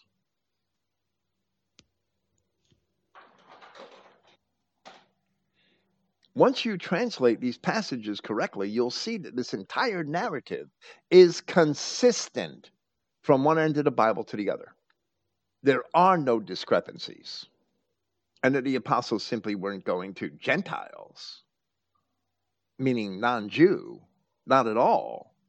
They were going to gentilis, meaning, as the Latin word originally means, to people of the same kindred race. That they were going to the ethnoi, or nations, which descended from Abraham, period, as Paul explained in detail in Romans chapter 4, and in Galatians chapters 3 and 4, although those passages are also perverted by churchmen, by the denominational churches. They taught replacement theology from the beginning. Christianity was corrupted in the 2nd century. When you see this replacement theology in the writings of Justin Martyr and Origen and Clement of Alexandria, Clement and Origen, they were, well, I can't speak for Origen in this sense, but Clement was originally a Gnostic. And that was a Jewish school in Alexandria. And he became a Christian, but he took a lot of his Gnostic ideas with him. And Justin Martyr was a Samaritan who learned his Christianity from the Judeans of Jerusalem, or of what used to be Jerusalem, because it was destroyed by his time. But nevertheless, those Judeans rejected Paul of Tarsus. Justin Martyr never quoted Paul of Tarsus and may have been ignorant of him. So he didn't have the enlightenment that even Peter and James later had. Where James wrote his epistle to the 12 tribes scattered abroad, he must have known where they were. He must have come to know that during the time between between the crucifixion and resurrection and the time when he wrote that epistle before the end of his life in 62 AD. He was killed by the party of the Sadducees in Jerusalem. And James probably wrote that epistle towards the end of his life rather than towards the beginning of his ministry. And you could also see it in 1 Peter chapter 1, chapters 1 and 2. Where he called the recipients of his epistle a chosen race, singular, And he wasn't using that word race to describe believers. He was using it to address a particular race of people. This leads me to discuss an anomaly in Scripture, or at least a perceived anomaly, because so many Christians read the New Testament without any understanding of the historical background. There's a woman of the tribe of Asher. And mention of this woman of Asher is found in Luke chapter 2, verse 36, right here after the testimony of Simeon. And at least some Jewish commentators have used this single woman to claim that representatives of all 12 tribes of Israel were among the Judeans practicing Judaism in Palestine, misleading Christians to believe that the Jews are all of Israel. And that's certainly not true. And it's kind of reminds me of the Holocaust problem, just like the claim concerning the extermination of 6 million Jews is made out of a few typhus deaths in a work camp. They get millions of Jews in Judea from this one woman who was never a Jew. While most of the children of Israel lost their tribal identity in captivity, not all of the tribe of Asher was taken into captivity. It is apparent in Scripture and in history that the ancient city of Tyre was a city in territory belonging to the tribe of Asher, and that the children of Asher had certainly inhabited that city. While the Tyrians submitted themselves as tributary to the Assyrians did not destroy the city. But later, when they revolted against the Babylonians, Nebuchadnezzar came and destroyed only the mainland portion of Tyre and left the island portion intact, as he was unable to reach it in order to destroy it. So during the Persian period, which followed that of the Babylonians, many Tyrians spread themselves back to the mainland. And as Herodotus describes them in the 5th century BC, they built and manned many ships for the Persian navy as it invaded Greece. Later, upon the coming of Alexander, the island city was finally destroyed, but we can see how Tyrians, who maintained their Israelite identity as Asher, may have remained throughout the 7 centuries from the Assyrian captivity to the time of Christ. So just because there's one woman or one family that maintained its identity as a part of the tribe of Asher, and there probably were more, that doesn't mean that there were Israelites of all 12 tribes in Judea. It certainly doesn't mean that, as most of the people in Judea were either Edomites or they were of the tribes of Judah, Benjamin, and Levi. And the historic records attest that there were only 2 tribes. And these are the words of Flavius Josephus. I think he said 2.5 tribes who were under the authority of Rome, who were practicing Judaism, whom Josephus would recognize as Judeans, under the authority of Rome, while the 9.5 tribes were beyond the Euphrates, and that's a reference to the Parthians and the Scythians, who were an innumerable multitude in his time. So there were not 12 tribes in Palestine, and you cannot prove that because one woman of the tribe of Asher was in Judea, and we can see in history how that could be so in the history of ancient Tyre.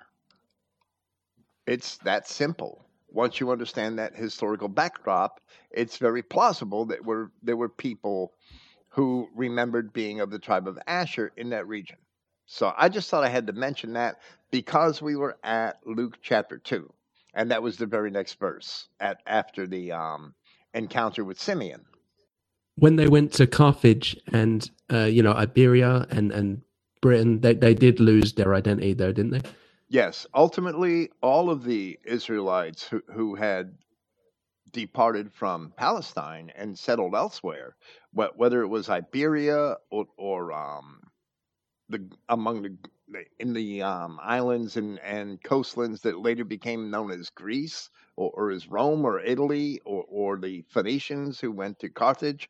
Yeah, they all ultimately lost their tribal identity. We do not see those anything truly significant indicating that they maintain their identities in subsequent history or in the archaeology of Western Europe. We just don't see it. That the only exception would be some of the tribe of Dan, which did maintain their tribal identity, evidently, in the names that they used in not only in Europe and in Britain, but in the British Isles, but also in Italy, in the word Sardinia and the name of the island Sardinia, that there are ancient inscriptions written in Phoenician alphabet, Phoenician letters, that identify Sardinia as Shardana. And Shardana in Hebrew means a remnant or a portion of Dan. So, And that's amazing that they did it everywhere.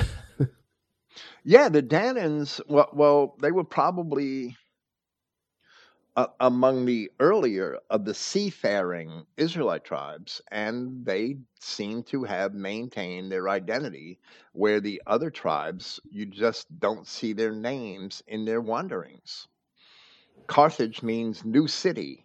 If we look at the original Hebrew from which the Romans derived the word Carthage, because Carthage is a Roman word. It means new city. And the Phoenicians of Carthage did not maintain any tribal designation. They're only remembered in history to us as Carthaginians. Or at least if they did have any sense of if they did maintain any sense of what tribe they came from, that was lost, where their history is only recorded by their enemies, by the Romans or by the Greeks, who they were hostile towards. So why should the Romans or the Greeks maintain what they would have seen as peculiarities among the Phoenicians, when to the Romans and Greeks they were all just Phoenicians or Carthaginians, and they didn't do that. But the tribal names of Phoenicians and descendants of Phoenicians and Celts, the Cymri or Cimmerians in Britain, they didn't maintain any tribal names either from ancient times. They had new names. They had new names describing new divisions of the people or new settlements of the people. And that's the case wherever they went. I believe the Dorians preserved an understanding of where they came from in the name Dorian. They were from Dor. And that's supported historically in the records maintained in First Maccabees and in Flavius Josephus, that they were Israelites. And I think you can see in their traditions that they always remained separate, at least like the Spartan region, Lacedaemonians, that they had the tradition that they didn't mingle so much with the rest of the Greeks. And that's probably why. Well, right. But even the Athenians understood that you were a bastard if you were half Athenian and half something else, no matter what anything else was, because the world was it was white at the time. I mean, Cyrus was considered a bastard by Herodotus. Herodotus was a Dorian, but he considered Cyrus a bastard because he was half Persian and half Mede. Speaking of bastards, that leads us to the next clause that I would like to discuss, and we discussed this a little earlier, I think, in our opening remarks this evening, and it's found recorded very similarly in Matthew chapter 23, but our contention with it is nevertheless the same here. So we saved it for Luke, and that's Luke chapter 11, verses 45 through 52. And it might be burdensome to read at this time because we've already discussed it, and I don't think we intended to, but we did at the beginning of this program. But I'm going to cite it, and starting with verse 45, then replying one of the lawyers, because Christ was condemning the lawyers along with the scribes and Pharisees. One of the lawyers said to him, "Teacher, saying these things, you also insult us." Now notice that was never the response when he called them a race of vipers, right? So he said, "And to you lawyers, woe, because you load men with burdens hard to bear, and these burdens you touch with not one of your fingers. Woe to you, because you build the monuments of the prophets, and your fathers killed them. Therefore you are witnesses, and you consent to the works of your fathers, because they killed them, and you build their monuments. For this reason also the wisdom of Yahweh says, I shall send to them prophets and ambassadors, and some of them they shall kill, and they shall persecute, in order that the blood of all the prophets spilled from the foundation of the society should be required from this race, and from the blood of Abel unto the blood of Zacharias, who was killed between the altar and the house. Yeah, I say to you, it shall be required from this race. Woe to you lawyers, because you have taken the key of knowledge, you do not enter in yourselves, and you prohibit those who are entering in." So that Greek word, geneia, which the King James Version translates as generation, and which most versions do, that word geneia is a race, a stock, a family, or also a tribe or a nation. And then in a secondary meaning, a race, comma, generation. And by saying generation, Liddell and Scott do not intend on separating it from its meaning of race, where they said a race, comma, generation. You cannot separate the word from its primary meaning, even if it refers to all the members of a race who happen to be alive at a given time. It still does not lose its racial connotation, ever. It can't, because that's what it inherently means. In the King James Version, it is more often than not translated as generation, as it also is here. And the way we understand generation today, that would be in defiance of not only the basic meaning of the word here, but also of the context. In this context, where we have references to sons and fathers, both near and remote in time, which we see in verses 47 and 48, and where we have events from both the remote past and the recent past in focus, in reference to Abel and Zacharias in verse 51, the word must be rendered as race. It simply cannot be referring to merely a single generation, or, as we may define the term, a mere portion of a race which exists at any particular time. I don't know if you have anything to say in response to that. Yeah, this is just another case where they always, the denominational churches just cannot face that race issue, right? It's always, he was only talking to those people at that time, and we shouldn't blame anybody for that, you know? Well, if he was only talking to people at that time, which is what they say, then why does he call their parents vipers when he calls them the offspring of vipers? And if their parents are vipers, and if that makes them vipers, what does that make their children? And Abel to Zechariah, that's like 5,000 years, right? A timeline. He's blaming them for all the murders over that timeline. Right, exactly. And that is when you look back in the Old Testament and you see who was responsible for killing the priests and the prophets of Yahweh, while it doesn't tell us most of the time, it really doesn't. The times that it does tell us, we find Doug the Edomite or Jezebel or people of that caliber are the ones that actually seek to kill the prophets. Now Saul was looking for a man. The Saul had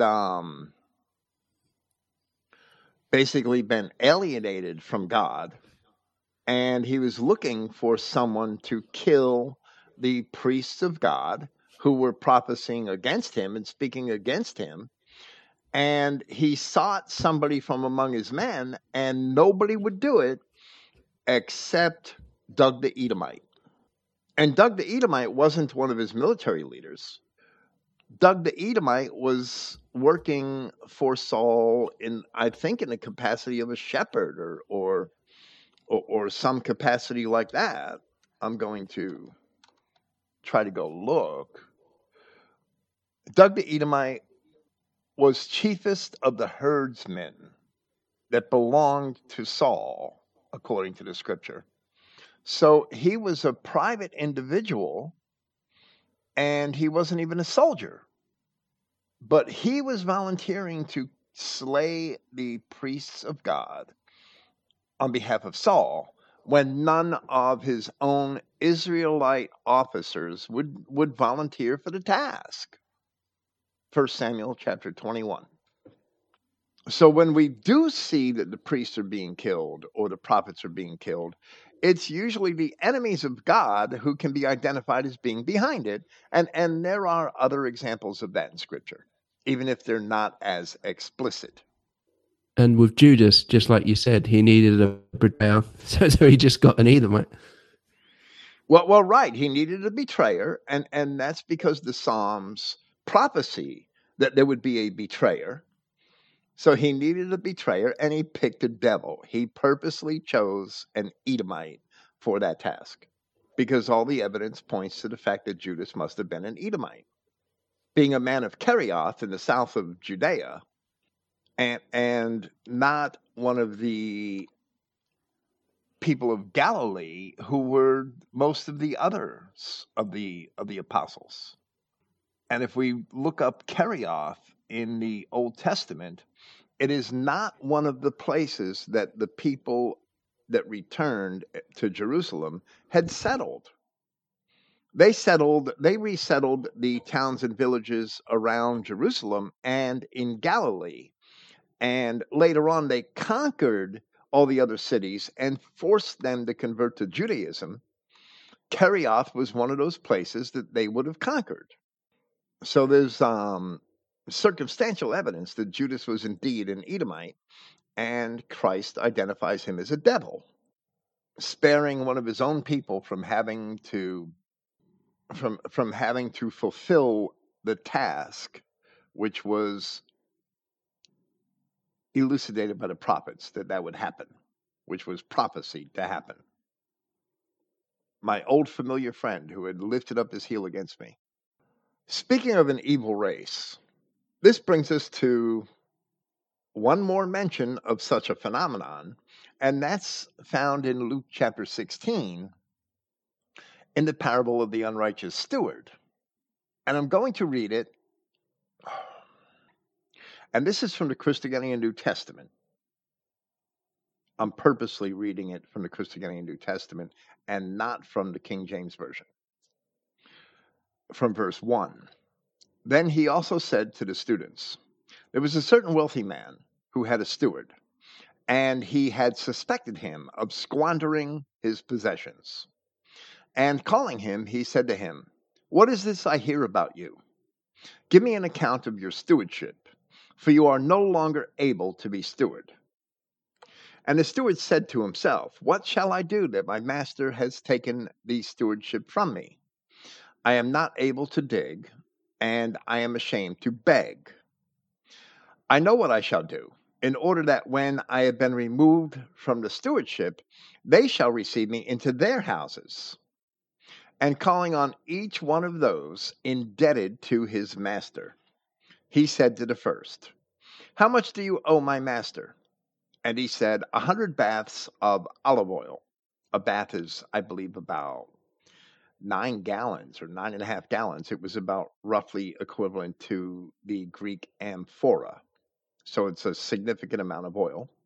So he said to him, Take your records and quickly write down 50. Next he said to another, And how much do you owe? And he said, 100 cores of grain, which would be like 100 bushels. He says to him, Take your records and write down 80. He didn't give him as much of a break, right? And the master praised the unrighteous steward. Evidently, he got caught, right? Because he did wisely. Because the sons of this age are wiser than the sons of light are towards their own race. In other words, the master praised the unrighteous. He busted him. He must have caught him. And he praised him because he was cunning. And that's the way he was expected to act. And that's why he was removing him from the stewardship in the first place. The master praised the unrighteous steward because he did wisely, because the sons of this age are wiser than the sons of light are towards their own race. And I say to you, shall you make for yourselves friends from the riches of unrighteousness, that when you should fail, they may receive you into eternal dwellings? And that's a rhetorical question. So there's two contentions here with this passage. The first is that word race, where the King James Version has generation. And the second is the reading of verse 9, where in the Christogenea New Testament, it's a rhetorical question. And in the King James Version, it was interpreted as a plain statement that Christ is basically recommending that his disciples should make friends from the riches of unrighteousness, so that those friends, when they should fail, when the disciples fail, those friends may receive them into eternal dwellings. Is that really what Christ is promoting? Or am I correct in my translation that this is a rhetorical question?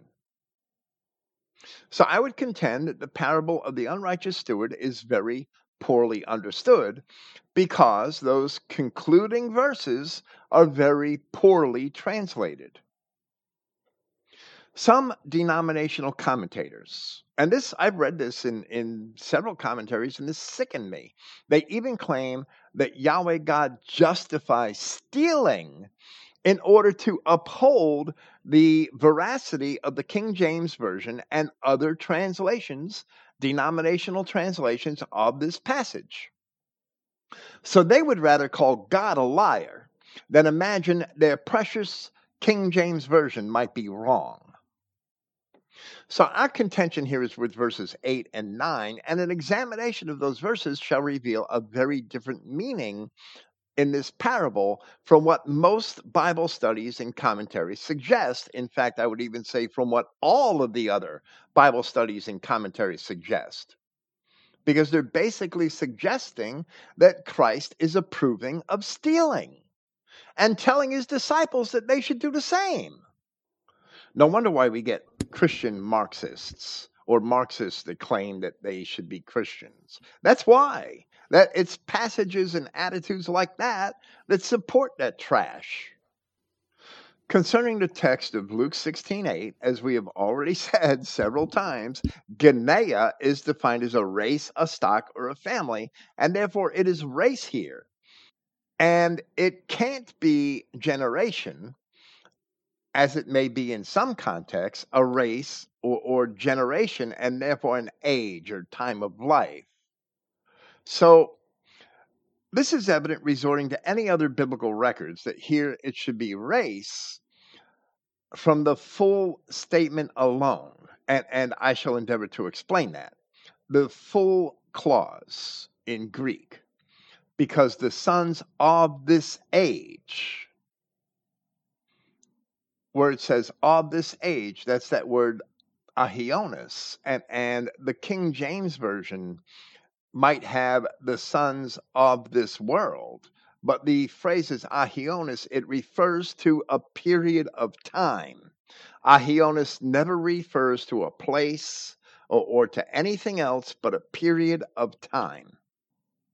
Because the sons of this age are wiser than the sons of light are.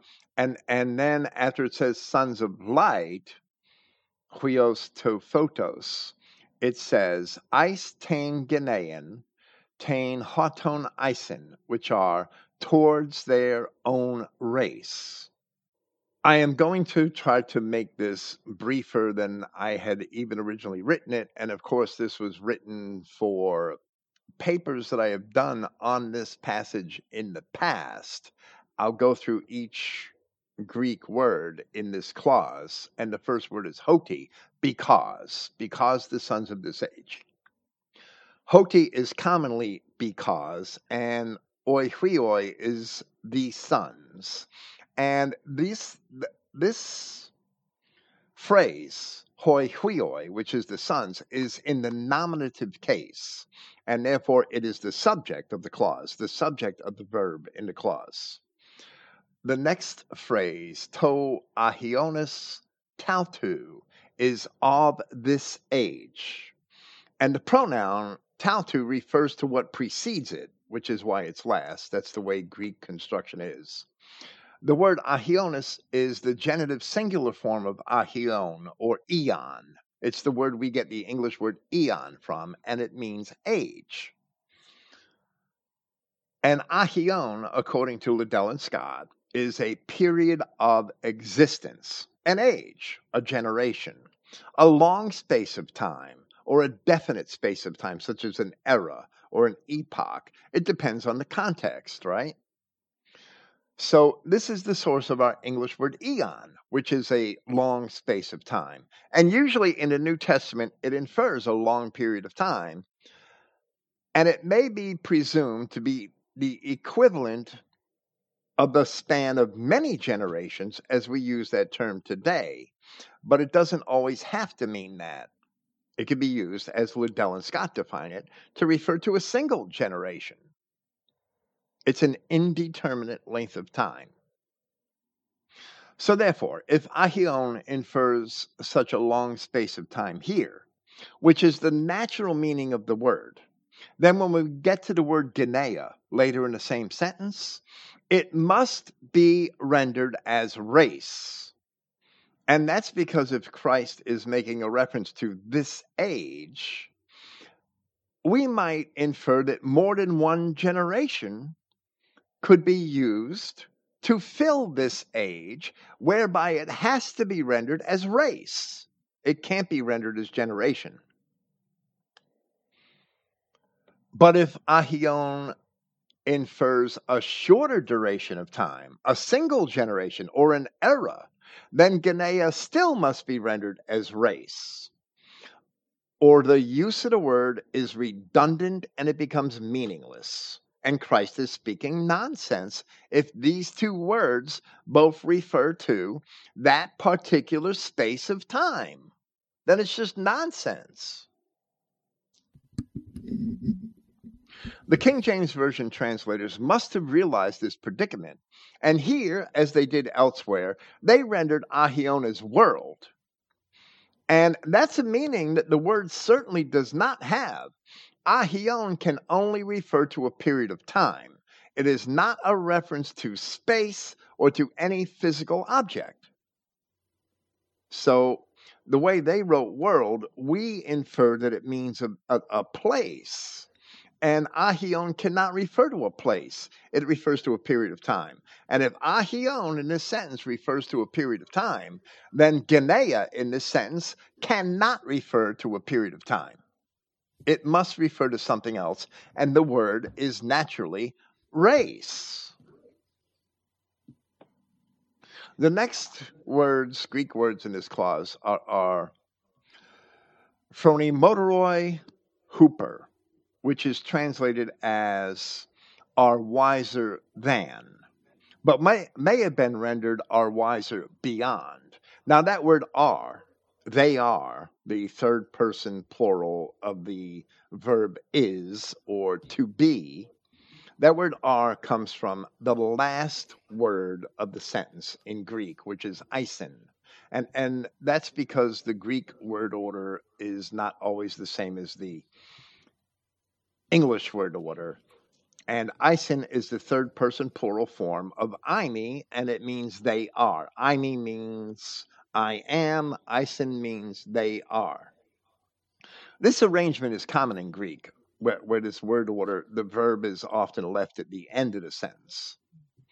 That word hooper is a preposition which is properly over or beyond what follows.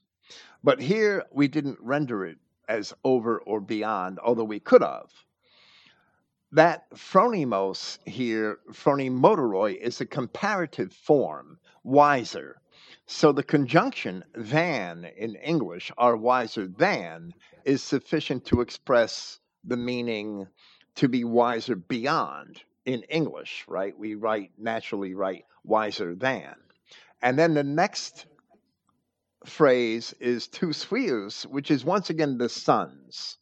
But here the phrase is in the accusative case, which distinguishes the noun that that it represents as the object of a verb or of certain prepositions. So here it is the object of the preposition hooper or beyond, which is rendered as than in our translation.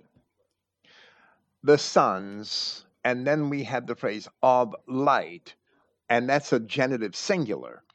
The genitive is a case that expresses possession, source, measurement, and here the sons, the preceding noun, belongs to it. So it's the sons of light. So you have two groups here being distinguished, the sons of this age and the sons of light, and they're clearly separate groups. And one group is the subject of the clause, and the other of the verb in a clause, and the other group is the object of this preposition. So it's two distinct groups that are not like one another. One group is the sons of this age, the other group is the sons of light. And being the sons of this age and the sons of light, they're not just believers and disbelievers. If you could choose one, that's not what the concept represents. These are two distinct groups. The next word is a preposition, and it's only used with nouns of the accusative case in normal circumstances. So here it's tein geneon, and that's the object of this preposition. And tein geneon is the race in the accusative case.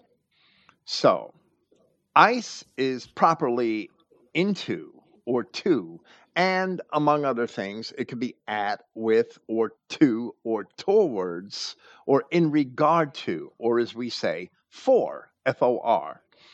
And in certain contexts, it may sometimes be rendered in, but it is not commonly in.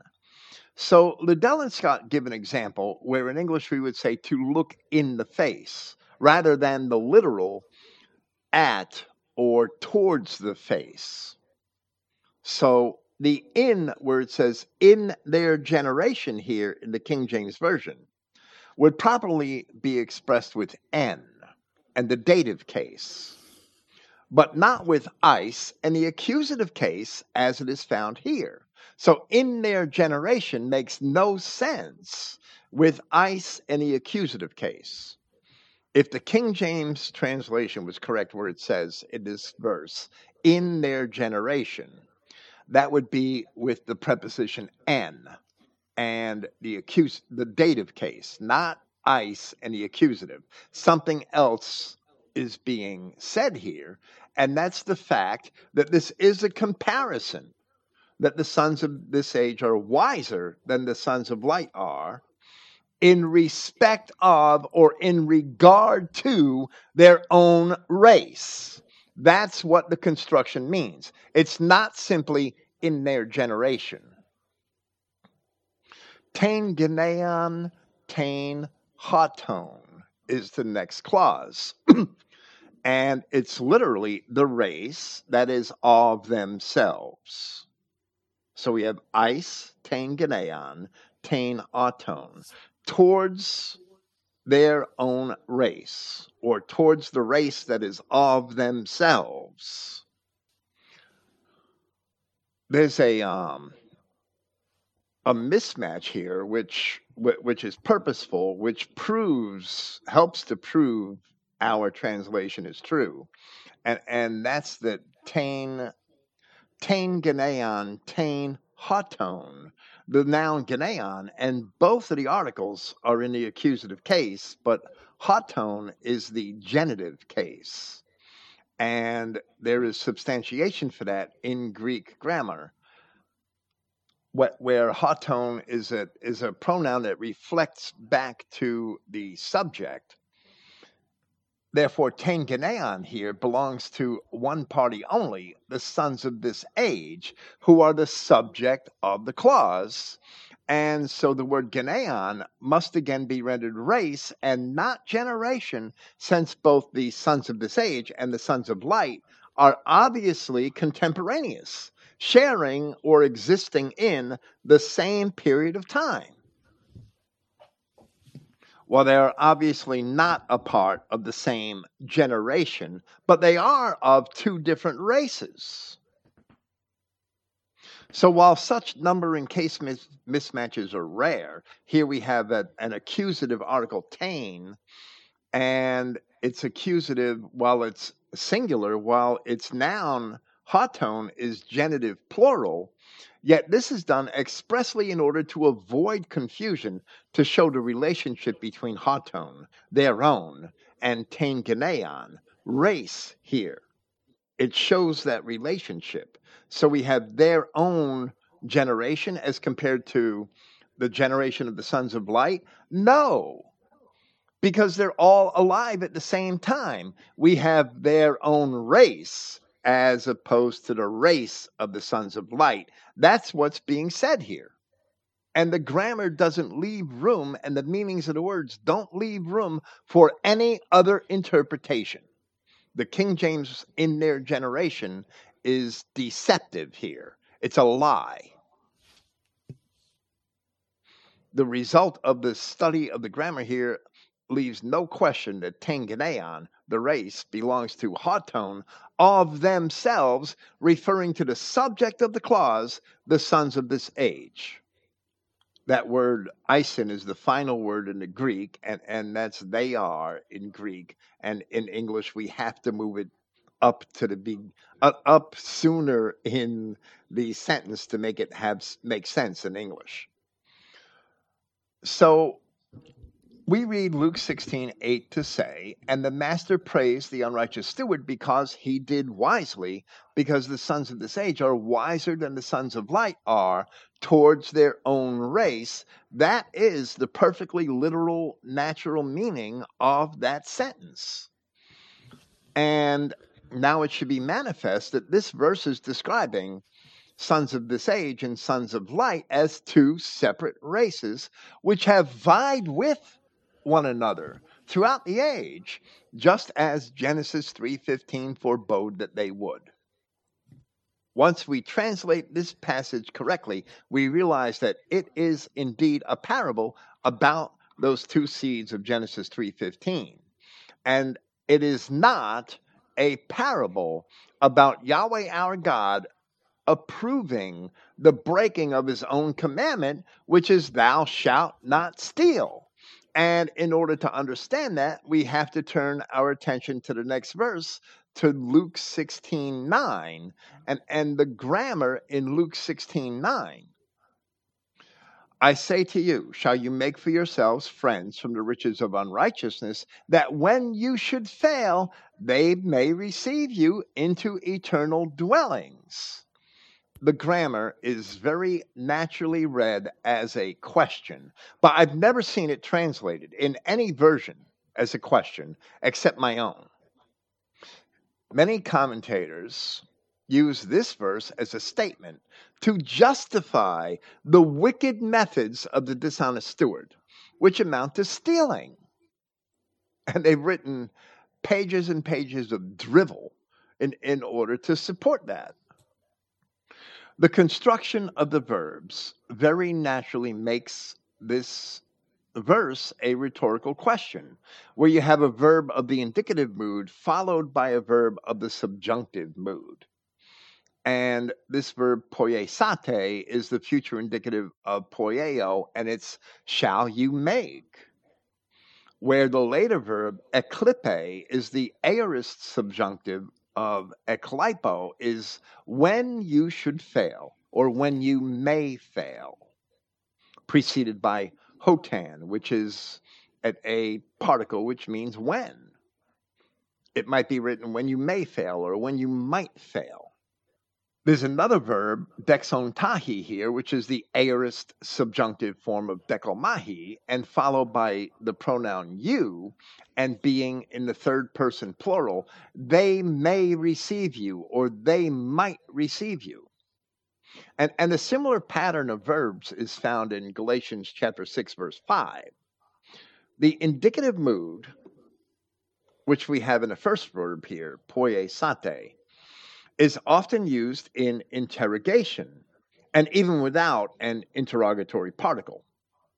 And that's often done by Luke, where it is mentioned as and marked as a question in the King James Version and in the Nestle-Aland Novum Testamentum Grece. And I have a list here of this where it is recognized by the translators in a whole series of passages in both Luke and Acts. So I am not making grammatical innovations here. It's recognized throughout that Luke's writing that this is, or that this could be a question. Now, biblical evidence that in context this interpretation is correct is quite plain. First, the commandment states that thou shalt not steal. And Christ is certainly not endorsing embezzlement here. The master praises the steward because he acted according to his kind. But second, it is certain that the friends of the unrighteous steward cannot receive him into any eternal dwelling. Only Yahweh himself can do that. Third, the subsequent verse in Luke 16, verse 13, plainly states that one cannot serve both Yahweh and riches or mammon simultaneously. So the obvious answer to the question asked here in verse 9 is no. And the real lesson here is that the unrighteous steward, evidently one of the sons of this age, acted as those of his race are expected to act, craftily, because they have no reward hereafter. And they can't make deals with the devil so that they could live forever, because the devil can't grant them eternal life, period. The sons of light, the true Adamic Israelites, should not do as the others and steal craftily. The Israelites' eternal dwelling is with Yahweh, and there is no other. So he should store his treasure there, since worldly riches or mammon mean nothing. That's the meaning of the parable of the wicked steward. It's contrasting two races of people and their innate behavior, and teaching the sons of light that they should not act in the manner in which the sons of this age are naturally, inherently, how they act.